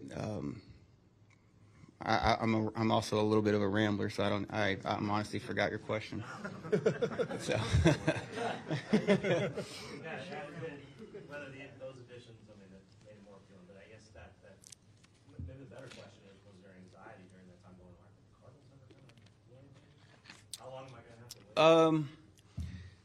No, there wasn't, because you're also going through it, and it just plays out how it's going to play out, and it's just going to be what it's going to be. So you're envisioning, when you're talking to these other teams, you're going, for me at least, you're going through these other situations, and you're saying, A, are we going to win? B, is it going to be a good situation for me and my family? Those are the things that you kind of start with me. So then when you're going through the other teams, you know, you're just kind of siphoning through a lot. I mean, I thoroughly enjoyed going through the free agent process. I truly did. There was a ton of anxiety, a ton of stress. You're making a decision and a commitment to a place, but that place is also making a commitment to you. So it definitely goes both ways there. But going through it, it's just, you know, but it is a big decision. But when the Cardinals called and when we started going down the road, the decision just started to get clearer and clearer and clearer, and it became an easy decision. And that's how you know it's right, when it just becomes an easy decision, a clear decision to make, and one that checks all the boxes for me. Sonny, did you have to look at last year's finish for them, which was surprising around here? Did you have to look at that and say, I know they're going to be able to bounce back quick? I believe I did see it, but I believe in the front office. I believe in the organization. I believe in the culture. I believe in the fans. I believe in the city. I believe in the traditions that have been created here. If you look at it, I don't think the Cardinals have had a losing season since 2007. Correct. Since 2007. So it's not a place that accepts losing. Losing is not an option. It's not a place that you just say, oh, the Cardinals are, you know, they're going to go through this thing. It just doesn't happen here. So I believe in that. I believe in traditions. I believe in longevity. I believe you're going to not have a losing season since 2007. You got a strong culture. You got an incredibly strong foundation. You've got good people. I believe the winning culture is still here. It just didn't happen last year, but I believe it's still here, and it's been here for a long time. John, how early did you know that this was going to happen, that you were going to pursue it? Was it in the summer when you knew he was going to be a free agent, or when? Well, I do remember that game he pitched against us in August, and he kind of shoved it against us. So that was certainly something we do remember. But, obviously he was having a lot of success. We were following that. You hate to, start thinking about your roadmap for how to get better during, in August. But, obviously when we hit the off season, we knew that he was going to be someone of high interest. You go back to the general manager meetings. We met with Bo. He was very clear with us on, what Sonny's expectations were, and that was good. And then the real question became more of the timing. How do we accomplish what we felt like we needed to accomplish and do it in an order where the music didn't stop and we weren't left standing? So, we certainly feel pretty good about where we are today because we were able to add these three arms, and we think about, the type of makeup that they'll add to our culture, the type of character these guys bring. That's important, and it will be a difference maker.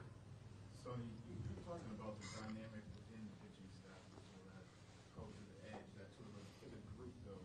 Why is that such an important thing to you? It seems like it's an important thing to you. Is that just from past experience, or what makes that such a factor?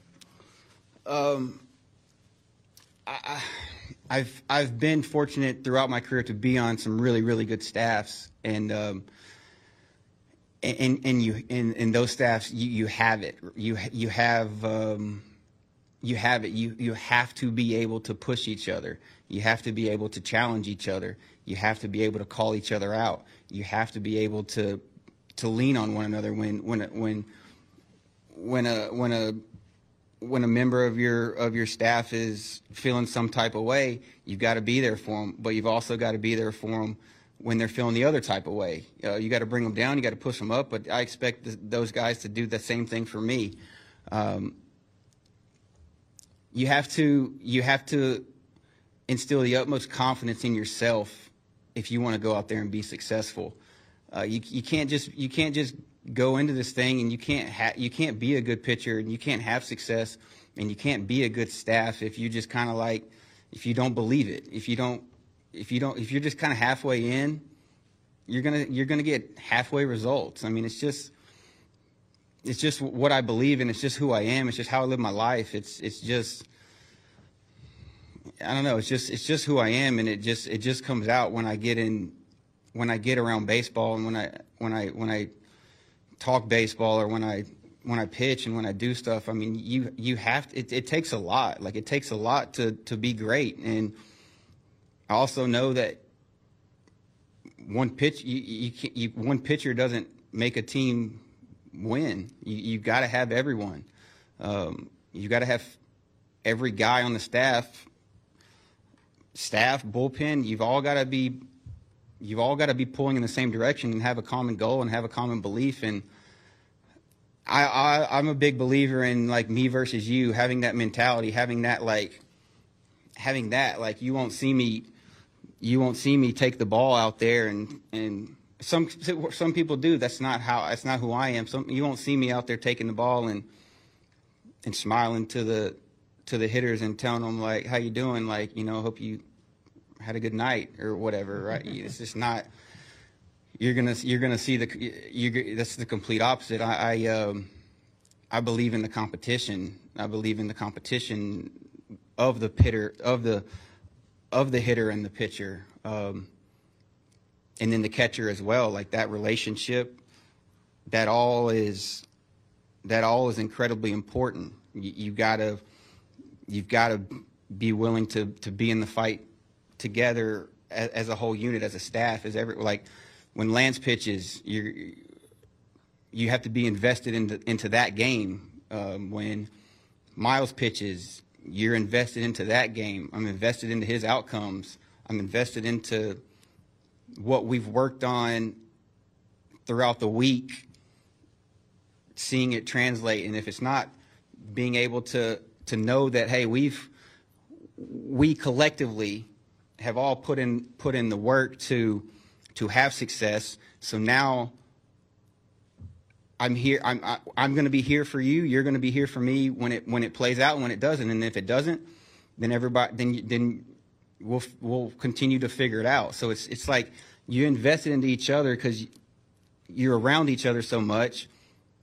You see the work that they're putting in. So now when it's time, you also have to be there to support each and every person on the staff in different ways. It truly is like a brotherhood, a bond that everyone just has with each other. Did you talk to an existing player in the roster before you made your final decision? A current player, like existing means current? Yeah, or a past player before you made your decision. So I've been in touch with Wainwright quite a bit. I have been in touch with a few other players as well, and so I've been talking into making a decision easy. Every player raved about St. Louis. Every player, in every aspect of what goes into this, like all the things, not just the baseball things. So I was in touch with a few people, yes.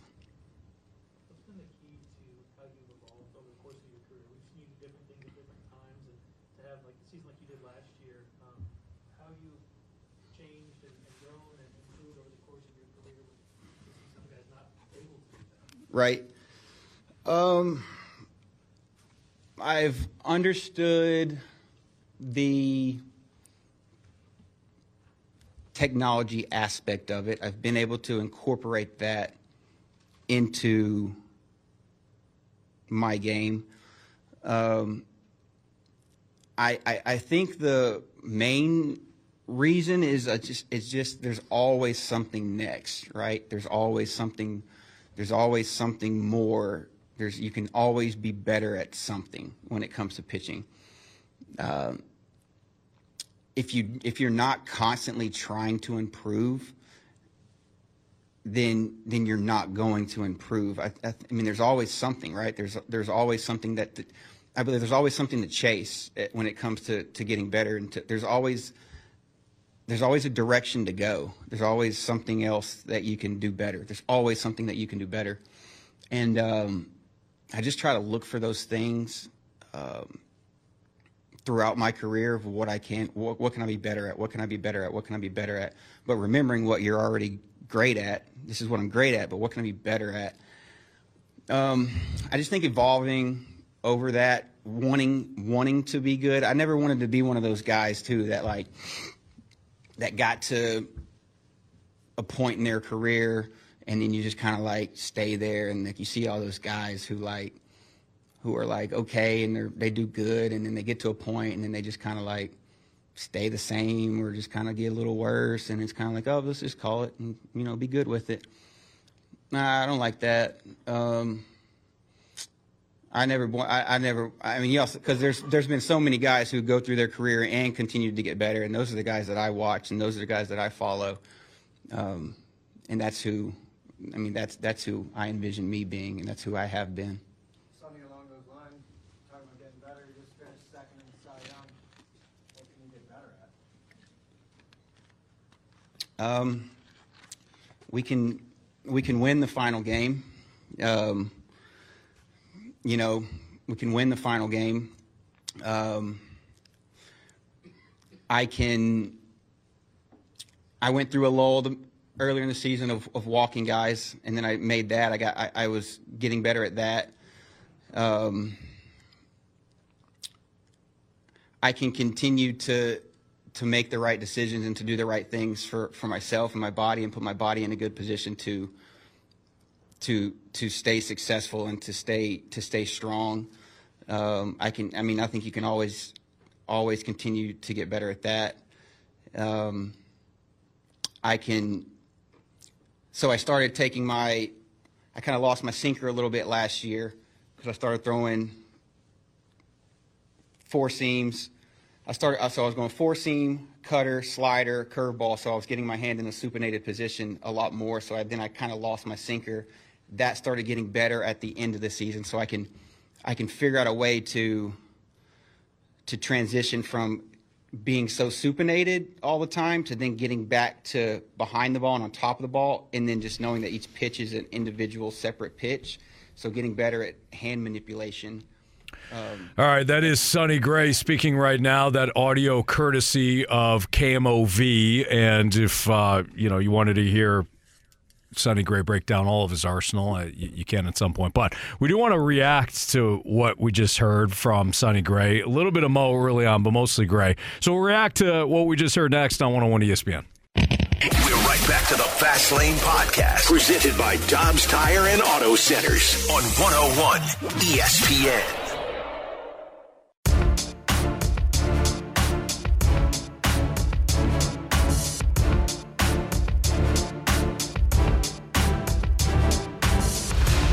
504, your time check is brought to you by Clarkson Jewelers, an officially licensed Rolex jeweler. It's the Fast Lane with Jamie Rivers, Andrew Marsh. I'm Anthony Stalter. You just heard Sonny Gray. Apparently he's still talking. Just heard Sonny Gray in the announcement. Sonny had a lot to say. He is a rambler. He told you that. And he said it, too, which I thought was kind of endearing. He said, I don't have anything really prepared. I tend to ramble. Imagine if he did. And then say, well, he might have been more concise. But look, he's a pitcher. Nobody expects him to be a public speaker or motivational, speaker or anything like that. There's a couple of things. I was motivated. There's a couple of things that kept coming up, Jamie. We get the question, not a lot, but we get the question, that drumbeat consistently. Couple of times each offseason, couple of times during the season. Do players still want to be here? Do players still want to come here, I should say? Not be here, but come here. He said it multiple times. He told his agent, this is where I want to be. Get it done. If the money makes sense, that's where I want to be. And the agent got a deal done, and we got some text messages. Well, of course he wanted to be here. They gave him ace money. No, they didn't. They didn't give him ace money. Not for 3 years. Aces get 6 years, 7 years. So that's not ace money. You pay a little bit more because it's a shorter term. So if you're thinking, well, $25 million a year is a lot, okay, but it's shorter term. It's only 3 years. Think about the deal that Aaron Nola got. But he mentioned it a couple of times, Jamie, wanted to be a Cardinal. And he said that he wanted to be a Cardinal over a year ago, which I don't know if you're a Twins fan, if you're fired up for that, but he pitched well nonetheless. Oh, well. You know, the whole baseball heaven thing, I don't know if that necessarily still exists, but you heard a lot of the things that a lot of former players used to talk about back in the day, Jamie. The fan base holds the organization to high standards. They support the players. Anytime he pitched here in St. Louis, he felt that aura was still here in St. Louis. So that was one of my bigger takeaways, at least for Sonny Gray. How about you? For me, I mean, it was glaringly obvious that the Cardinals, not only did they need to improve their rotation from a baseball standpoint, they needed a culture change. Listening to Sonny Gray talk about how once Lance Lynn was signed and knowing that he's a competitive, fiery guy, he's got more of a blank you mentality than a, hey, how you doing to the opposition. You know, there was a lot of speculation surrounding last year's Cardinals team, not just the pitching staff, but other players as well, positional players, that maybe weren't all that invested in giving it their all every day. There was speculation that some pitchers didn't want the ball 2 days in a row. Some speculation that some pitchers felt overworked. Some guys felt, tweaks and stuff in the positional players stuff. Like, the Cardinals clearly identified that we need a change here because we have a manager that manages somewhat old school from a face-to-face conversation and calling guys out. Now there's analytics and things that go into the whole new age of baseball, but you didn't have a team that exemplified grit and passion and things like that. Yeah. And I think there was a very strategic move here, or thought process rather, by John Mozeliak. And think about this. You bring in a guy like Kyle Gibson. He's a character guy. Just a great dude, does so much in the community, and his teammates like him. He's a leader, and he's an innings muncher. Okay, something you didn't have on your staff last year. Lance Lynn, abrasive at times, standoffish, calls guys out, tells you what he thinks. Maybe you needed that in your locker room because you didn't have Yachty anymore. You didn't have that guy that would bark. So imagine a young guy, young pitcher, let's say, says, I don't think I can take the ball 2 days in a row. And you got to look over at Lance Lynn, who's looking down at you saying, Really? Good point. Really, bro? You don't want the ball? Bull, here's the ball, and throws it off his forehead. Like, you know what I'm saying? And now you went and signed a guy like Sonny Gray, who, based on what he's saying about himself, is very much the same way. Yeah. He's very much going to work together with the staff, but also call out things that he doesn't like. And he seems like a really competitive dude. So the signings aren't always about the actual player. Sometimes it's more about the culture and the attitude that those guys bring. Yeah, and they have a good balance. Lance Lynn and Sonny Gray might fall more into that bulldog category. We knew that about Lance Lynn. I fully admit I didn't really know that about Sonny Gray, and we'll see if that manifests next year. On the other side, Kyle Gibson, who you know very well, who BT knows very well, stand-up guy, great in the community, kind of steadying presence. You got a good balance there. I agree, Jamie. I think from a culture standpoint, you're right. And that is one thing we tend to put a lot of emphasis on. And then when a signing is made, we only want to talk about the dollar amount and the stats and things like that. From Mo's standpoint, he didn't talk very much. And maybe he addressed the media a little bit more once we signed off. But he had talked about Sonny Gray wanting to be a Cardinal. He also said that about Lance Lynn and Kyle Gibson last week. He also talked about fits the ballpark. I think that's important. A lot of people might not think that, and it's all about the stats, and that's fine. To be honest, I didn't like that comment. I honestly did. I didn't. When teams fit the ballpark, I think it's smart. Why didn't you like it? Well, because all it said to me was, pitch to contact again. We're going to use the old ballpark as our part of our defensive structure. The old ballpark is going to help us out. Yeah. How did it help you out last year? Well, the pitchers didn't fit the ballpark, Jamie. Well, no, they did, Anthony. The problem is they were pitch to contact, except it was really hard contact. Yeah. Okay. I so- like the idea. You're right that the defense still has to improve wholeheartedly. Well, and you're pitching. You have to, like, all off season, everything everybody talked about was more swing and miss, more swing and miss. And now we're talking about the ballpark again. Mm-hmm. The hell's a ballpark have to matter? You can put them in a little league ballpark. If you got swing and miss, it doesn't matter. You have True. to play in, a ballpark that's so friggin' big nobody can hit a home run because you're giving up contact.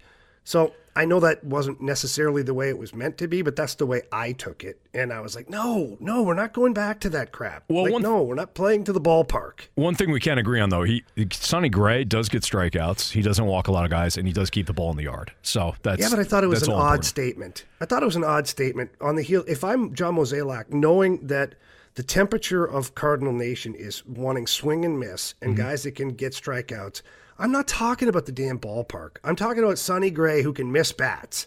We thought it was important because Sonny Gray misses bats. Mm-hmm. And when there is contact, it's a lot of weak contact, but he misses bats primarily. Now I'm like, okay. Yeah. And then I hear Sonny Gray talk about like his passion. Now I'm fired up. Mm-hmm. I'm like, yeah, go get me a Gray jersey. I like this guy. Right now I'm like, that's a pitch to contact. Let's cross our fingers. No, he's not. He's not a pitch to contact guy. Mo did talk about too. He's like, pitching. We're addressing needs. And then he said competition in spring training. He said, we're going to take our time, see if we can improve. That's the part I'm like, He didn't say they were done, though. No, he didn't. But the So we way he got that said, going for us. take our time. We'll see if we can improve this thing. But he kept talking about, he talked about spring training a couple of times today. I didn't like that aspect of it. That to me is like, yeah, we got our needs. We crossed off our needs. Feet up on the desk. I can sleep better now. I didn't get that. It's fun. Honestly, You and I I didn't get swapped that. there. It's so fun. Like you and I, you heard something different. I didn't like the way he said it. He's like, like it's a pitching. I like what we did. Addressing needs, competition in spring He training. said Take our we time. are if we're gonna addressing improve. needs. Yeah. Like he still talked like it was an ongoing process. Like he still made me kind of believe there might be something more. I'm watching you, Mo. You're on alert. I'm watching you, Mozeliak. Is it Ross? There is too much in the history of this organization of as soon as we address the needs, we are done, baby. Close the shop. That's your mission narrative. accomplished. I don't like that. We'll see what happens. All right, 314-399-9646 is the Air Comfort Service tax line. We have our Sports Six Pack coming up, so you got a question or comment for us, leave it there. Again, Sports Six Pack next in the Fast Lane. We're right back to the Fast Lane Podcast, presented by Dobbs Tire and Auto Centers on 101 ESPN. I have a question. It's time for the Fast Lane to answer your sports questions. I want to ask you a bunch of questions. I want to have them answered immediately. Asking me all these weird questions. Answer the question. Answer the question. Answer me! The Sports Six Pack is now.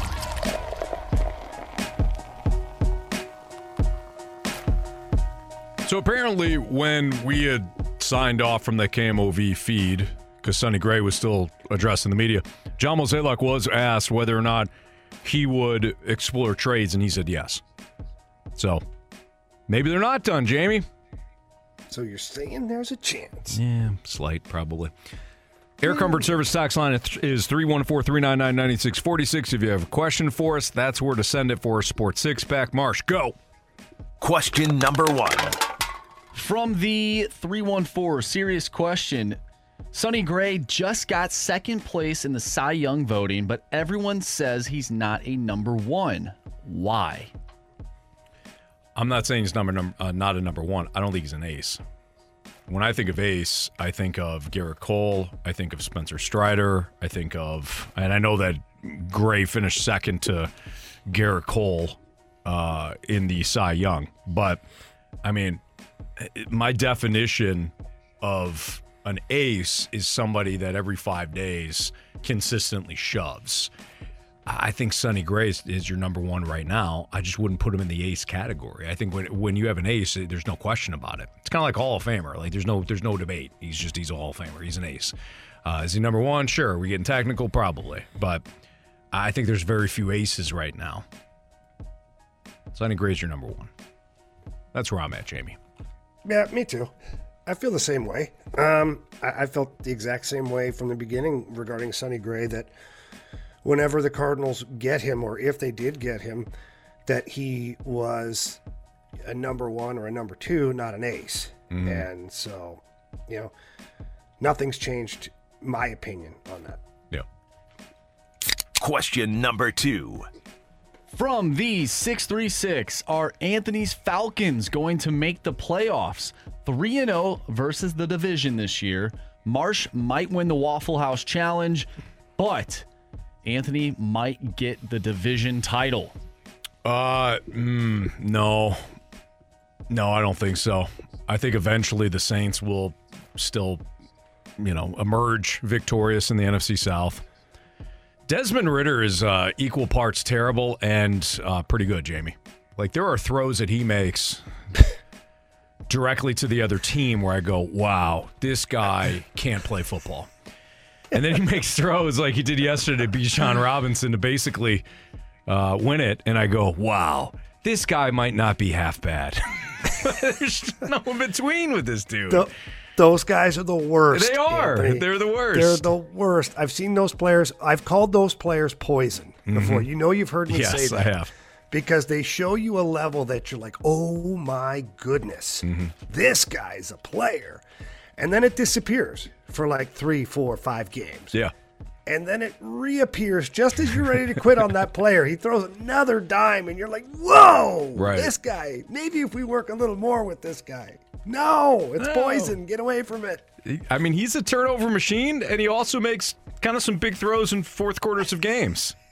It's weird. Good for him. But I know they beat the Saints yesterday. I was surprised. I really was. They usually split with the Saints. They probably still will, but this is still the same team that lost to the Cardinals. They lost to Joshua Dobbs the moment he got off the plane to Minnesota. Didn't know his playbook. Didn't know the teammates, and still beat them.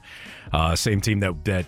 Will Levis is no longer the second coming of Dan Marino and Brett Favre because he's not facing the Falcons. Like, it's still a team that has blown those games. But the Texter's right; they are undefeated in the division, so maybe they'll take the Buccaneers path and host a playoff game against the Dallas Cowboys with a losing record. Yikes! No, I still think the Saints catch them and surpass them. I don't know. Question number 3. I'd rather have them make the playoffs and me not do the Waffle House Challenge. That'd be nice. That's a good point. Let's go Bears, huh? Hey, I'm let's in not many forget. tonight. I might go to the game tonight. That's what I said. Marsh asked me whether or not you'd go. I said, Jamie's one of those dudes that will wait last second, decide to go, and somehow know somebody that not only gives him free parking, but also 50-yard line seats about 7 rows up. No, I'm going sidelines tonight. I got my media pass. There you go. We'll see Jamie, ESPN, with that crew somehow, and he'll be on the sidelines reporting on Joshua Dobbs. And we're going to send it down to Jamie Rivers. Jamie, what do you think about Josh Dobbs? Oh, God. You guys would flip. You guys would lose it. I would lose it, but I would also be like, that makes sense. You see Jamie in the background. He's going, Skull. Yeah. Skull Vikings. Actually, no. Jamie's the guy that sounds the horn. That'd be Jamie. No shirt on, wig with the yellow braids. Yeah. Jamie's the one at the end of the game with no shirt and a million different chains on. Mm-hmm. Yep. No affiliation. The Kirk Cousins Turkey boy. just screaming. You like that? You like that? It's freezing here. You like that? All right. Anyways, question number 3 from the 636. Would you prefer the Tigers in Mizzou? Would you prefer Mizzou to play a former Big 12 foe that is entering the SEC, or a dominant Big 10 team who gets left out in the CFP? So like Ohio State or Oklahoma State? I guess. Basically, I would rather see them face Ohio State. I'd rather see them face a quality. What about Penn State? Or Penn State. Yep, perfect. Ohio State, Penn State. I'd rather have them face one of those teams than like an Oklahoma State or. I mean, if it's Texas, cool. What if they took on the Green Wave? It would be Texas or Oklahoma, I guess, because by the way that they phrased the question. Right. What about Tulane? No. That'd be terrible. No, I don't want to face. That'd be terrible. I do not want them to face Tulane on New Year's Day. No. Give me Penn State. Give me Ohio State. Give me Texas. Give me Oklahoma. That'd be fantastic. Let's just, the question is the question, but I'm going to kind of steer this in my own direction. Is I would like for Mizzou to end up playing like the 5th best team in the nation or the 6th best team in the nation, just to see where they're at. Like, just to see, like, is it even possible that they could have competed in the college football playoff? Yeah. Now, I don't think winning a national championship is in the cards, but how far off is the program? Sure. So that for me would be where I'd like to see Mizzou compete, not to go grab a gimme game in a bowl or whatever, but like the toughest competition they possibly can face, just as a benchmark to see where the program is. Yeah, I think that's a great way to put that.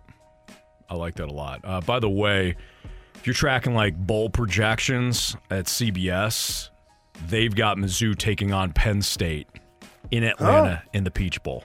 So that'd be great. That'd be interesting. Perfect. That's just kind of what I was asking for. Mm-hmm. Don't tell that to the gentleman who was, I believe it's part of On 3 Sports. He has Mizzou not in a New Year's Six Bowl. Get that out of here. Ole Miss. That guy. I mean, Ole Miss can take on Iowa in the Citrus Bowl. That'd be fine. Wow, Anthony. That'll be fine, please. Question 4, please. Question 4, please. Question number 4. From the 501, I did see a quote-unquote report earlier that the Cards are open to trading Steven Matz. Do you think that is legit? Thanks. That is from Adam. Yeah, I do. I do think that's legit. I could see them adding another starter and then either shifting Steven Matz to the pen or just flat out, dumping him and getting a prospect for him. And what typically happens there is that the team that's acquiring a Steven Matz would take on the salary and give up less of a prospect, or give up a little bit better of a prospect and then have the Cardinals eat the money. Either way, yes, I do think that is legit. I think that would be, that would make sense. I agree. If I'm the Cardinals, though, I don't want to eat the money. I'm just not. If I'm going to eat the money, I'm putting them in the bullpen. Like, that's the way I look at it. I'm not eating the money. There's just no way I'm doing it. If you want to trade me a lower level prospect and take on, my contract, I'd do it. But if I'm sitting here and you're telling me I got to eat the money and you're getting, next to nothing in return, I'd rather have Steven Matz being paid his salary that I'm paying him anyways and utilize him out of the bullpen. Sure. That'd be my thought. Question 5, please. Question number 5. This one comes from the 314. What does everyone think of the new college football AP polls? Why is Ohio State ranked higher than Texas? Texas has a better win with the Alabama win compared to Ohio State's win over Penn State and Notre Dame. I'll explain why, and I'll tell you why Texas is going to make the college football playoff next on 101 ESPN. We're right back to the Fast Lane Podcast, presented by Dobbs Tire and Auto Centers on 101 ESPN.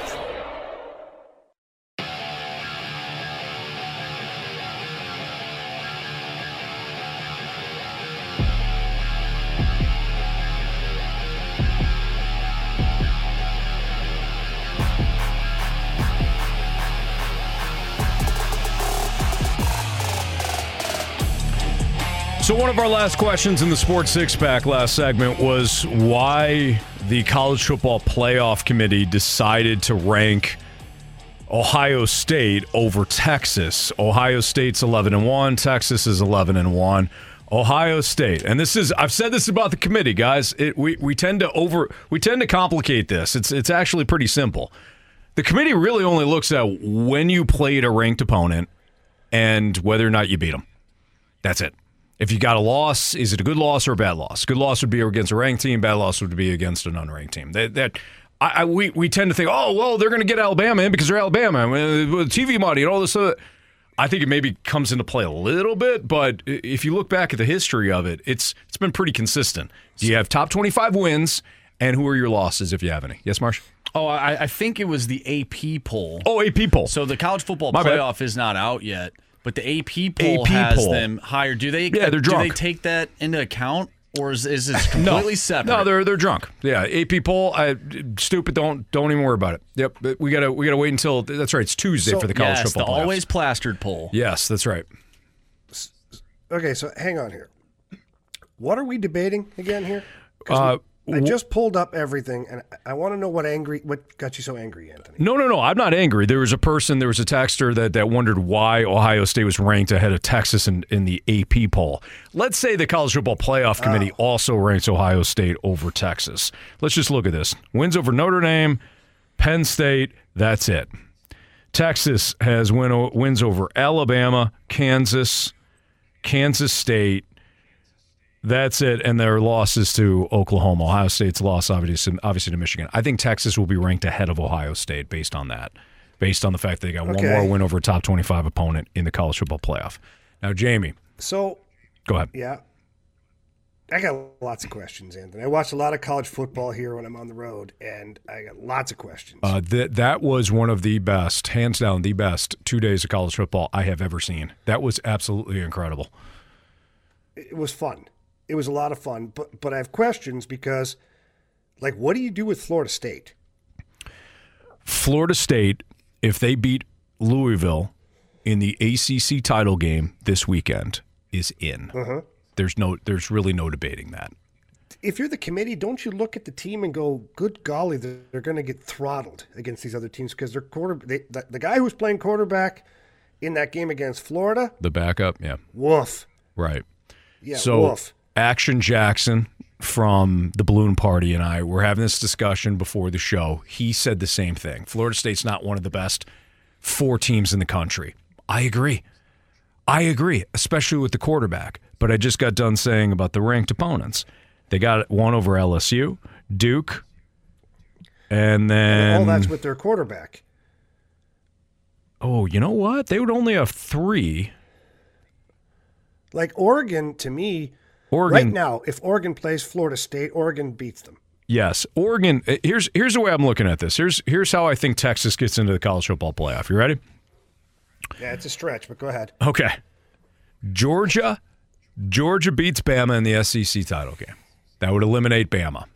Auburn couldn't do it on Saturday in one of the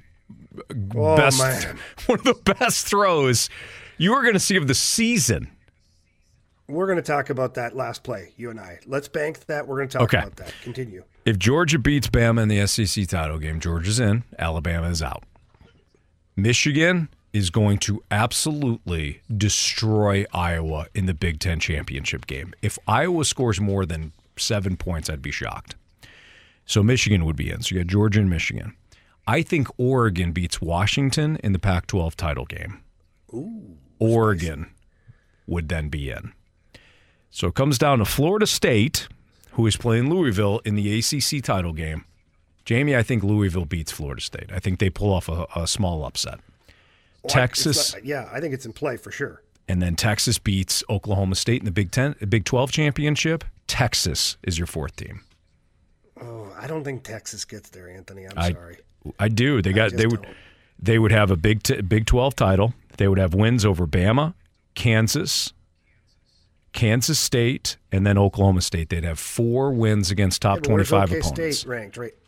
Where are they right now? OK State. They're 20th. I don't know.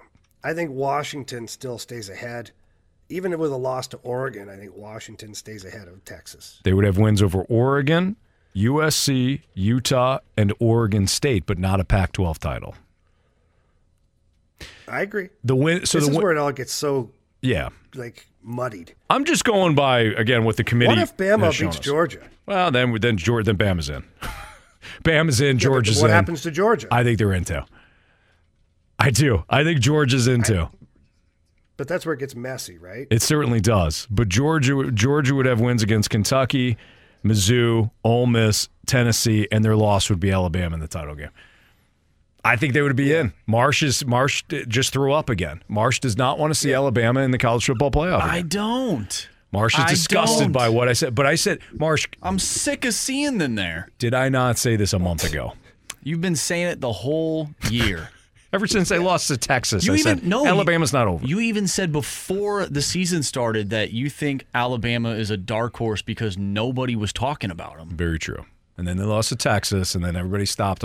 And then Milroe got better each week, and then he threw an absolute dime in the corner of the end zone against Auburn in the Iron Bowl in a game they should have lost, but they didn't.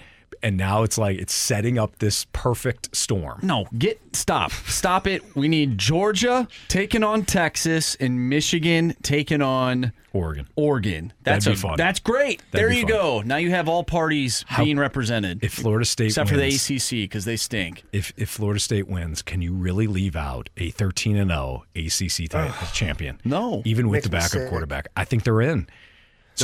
So Jamie, root for Louisville. Yeah. Well, I mean, hard. Do you remember what happened to Ohio State, though? I do. With Cardale Jones. Yes. After he won, he also played video games and beat that one kid 99-0. He did. He's a champion. He has no. Hey, he doesn't care who he's no playing. No mercy. Exactly. He's taking souls. So Anthony, real quick, I have to get your take on Auburn, the last play of the game. I don't claim to be a defensive coordinator, nor do I think I could ever get there at this point. But I think I would have had more than two guys pressuring the quarterback. You had two guys that couldn't even, he had forever to make a play. And when you give a team forever, somebody falls, two guys bump into each other, something happens, and clearly this is why would you not rush at least three guys? I know you're spying the quarterback with one guy there. Well, there you go. That's an issue. But why would you spy the damn quarterback? He's 40 yards away. Exactly. That was their problem. That was their problem, Jamie. You're spying in that situation makes no sense. Somebody's got to be able to bring down Milroe within 40 yards. There's no way he can go the distance there to the end zone without somebody reacting and getting it. Jamie, that I agree with. Why they were spying there. College football coaches letting that stupidity happen when you have a massive upset on your hands. Rushing three makes sense. You don't want to rush any more than that. There's two kind of two schools of thoughts there. Either you rush three or you bring the house and you force him to throw quickly. That is one option. I didn't mind Auburn only rushing, they should have rushed three. The spy is where the problem is. You basically play with 10 guys on that last play. That's what you did. Now, the corner throw there, that's just a perfect throw. It's just a perfect throw. It was. I mean, it was in a spot. The corner is right there. The corner is in phase. So actually, the corner should have turned around because when you're in phase, meaning you're right there by the receiver, you have to play the ball. If you're out of phase, usually when the cornerback is running, you see this a lot of times when a cornerback is beat. If you're out of phase, you play the man. So you wait for the hands, and then you smack the hands down because you've been beaten. But he was in phase, so he should have played the ball on that standpoint. I don't know what happened there where he got kind of caught in between. Either way, it was an absolute perfect throw by Jalen Milroe. Go ahead, Marsh. Yeah. Oh, I just someone from our text line, Air Comfort Service text line from the 573 sent us the tweet, the picture, screenshot of Cardale Jones after he beat that kid in Madden. Said, man, I wish everyone stopped saying I beat a kid in the hospital 91-35. It was 98-35. I had 91 with 1:26 left in the fourth. That's incredible. Unbelievable. That's awesome. All right, we'll wrap up the show next on 101 ESPN. We're right back to the Fast Lane Podcast, presented by Dobbs Tire and Auto Centers on 101 ESPN.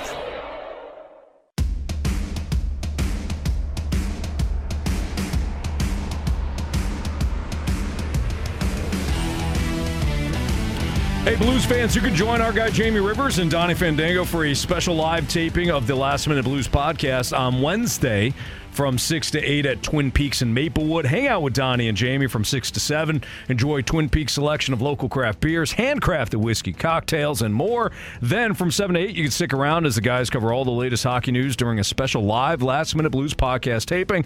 It's all happening this Wednesday from 6 to 8 with Donnie and Jamie at Twin Peaks in Maplewood. Learn more at 101ESPN.com. Plus, Kerry Davis, it's his turn to join the Rizzuto Show for a Fastlane Rizzuto Show gathering at Cyberg's. You can join Moon from the Riz Show and Kerry Davis this Thursday from 6 to 8 at Cyberg's downtown. Watch the Thursday night football game. Get signed up for some 101 ESPN and point giveaways. Plus, enjoy a cold Bud Light. That's this Thursday, 6 to 8 p.m. with Kerry Davis and Moon and Bud Light at Cyberg's on Market Street in downtown. If you miss anything from today's show, you can download the podcast at 101ESPN.com or your 101 ESPN mobile app. All brought to you by Dobbs Tire and Auto Centers. Talked a lot of Sonny Gray today. Heard a lot of your mic drop takes, and fantastic, man. Love doing the show. We also listened to the press conference, or a lot of it, so you can download the podcast and check it all out. Marsh, what do we got for criticisms and compliments? Yes, we have one from the 618. Finally, baseball guy is back to give his breakdown of these signings. Welcome back, Ribs. All right. I love the recognition. I was actually talking with John Kelly, the great John Kelly, and he was asking about the radio show and asking about baseball, and he's like, so how do you like talking about the Cardinals? I'm like, John, I'm the baseball I love the guy. Cardinals. Yeah. I'm the damn baseball guy. What the hell's going on here? Jeez, John. Pay attention. Yes, thank you very much. Jamie, earlier you were puzzled once you noticed that I didn't have hair. Well, I still have hair, but don't have the hair. We got a message from our Air Lions team, the YouTube chat from St. Louis Cardinal. I can't decide what makes me more angry, the failings of Mo or Marshy's loss of the flow. Yeah, that's a great, the rhyming, the unbelievable poetry. T-shirts now available. Pure poetry. Well done, but good points. We got one from the 314 in reference to Tortoise and the Hare. Yeah. Thanks. I was going to read that book, and you ruined the ending for me. That's my bad. I should have said, spoiler alert, Stoltz. so you could have turned down the radio on that. Yeah, that book's only been around for, 60 years or so. But good call. That's fantastic. It's probably been around like 80 years. We got one from the 314. I just wanted to say I thought you guys That's broke really fun. down the press conference very well between his enthusiasm and your guys' breakdown. I'm all in. Keep up the good work, men. Thank you. Thank you very much. Yeah, I mean, a lot of that stuff that Sonny Gray was talking about gets you fired up if you're a Cardinals fan. Wanted to be here. Wanted to be a Cardinal over a year ago, he said. Yeah, I liked it. Anytime a guy wants to be here and is speaking with that kind of passion and enthusiasm and just, that fire in his belly, sign me up, man. I'm excited to see him. Last one here. This one's about Sonny Gray. It's from Lisa. Thanks for a great show. I like Sonny more at 6 than I did at 10. I like Sonny more at 6 than I did at 10. Okay, so more right now at 6 more p.m. right now, than yeah. at 10 a.m. Okay, for sure. all right. So the initial signing, I'll tell you one person that was really ticked off was Randy. Randy Carricker was furious. Did not like the signing. I did not like the signing. I said it was What did Randy want him to do? basically go to hell, I think. That's realistic. Nothing. Jamie, we'll see you, buddy. See you tomorrow, boys. See you 2 tomorrow. o'clock. See you. You've been listening to the Fast Lane Podcast, presented by Dobbs Tire and Auto Centers on 101 ESPN.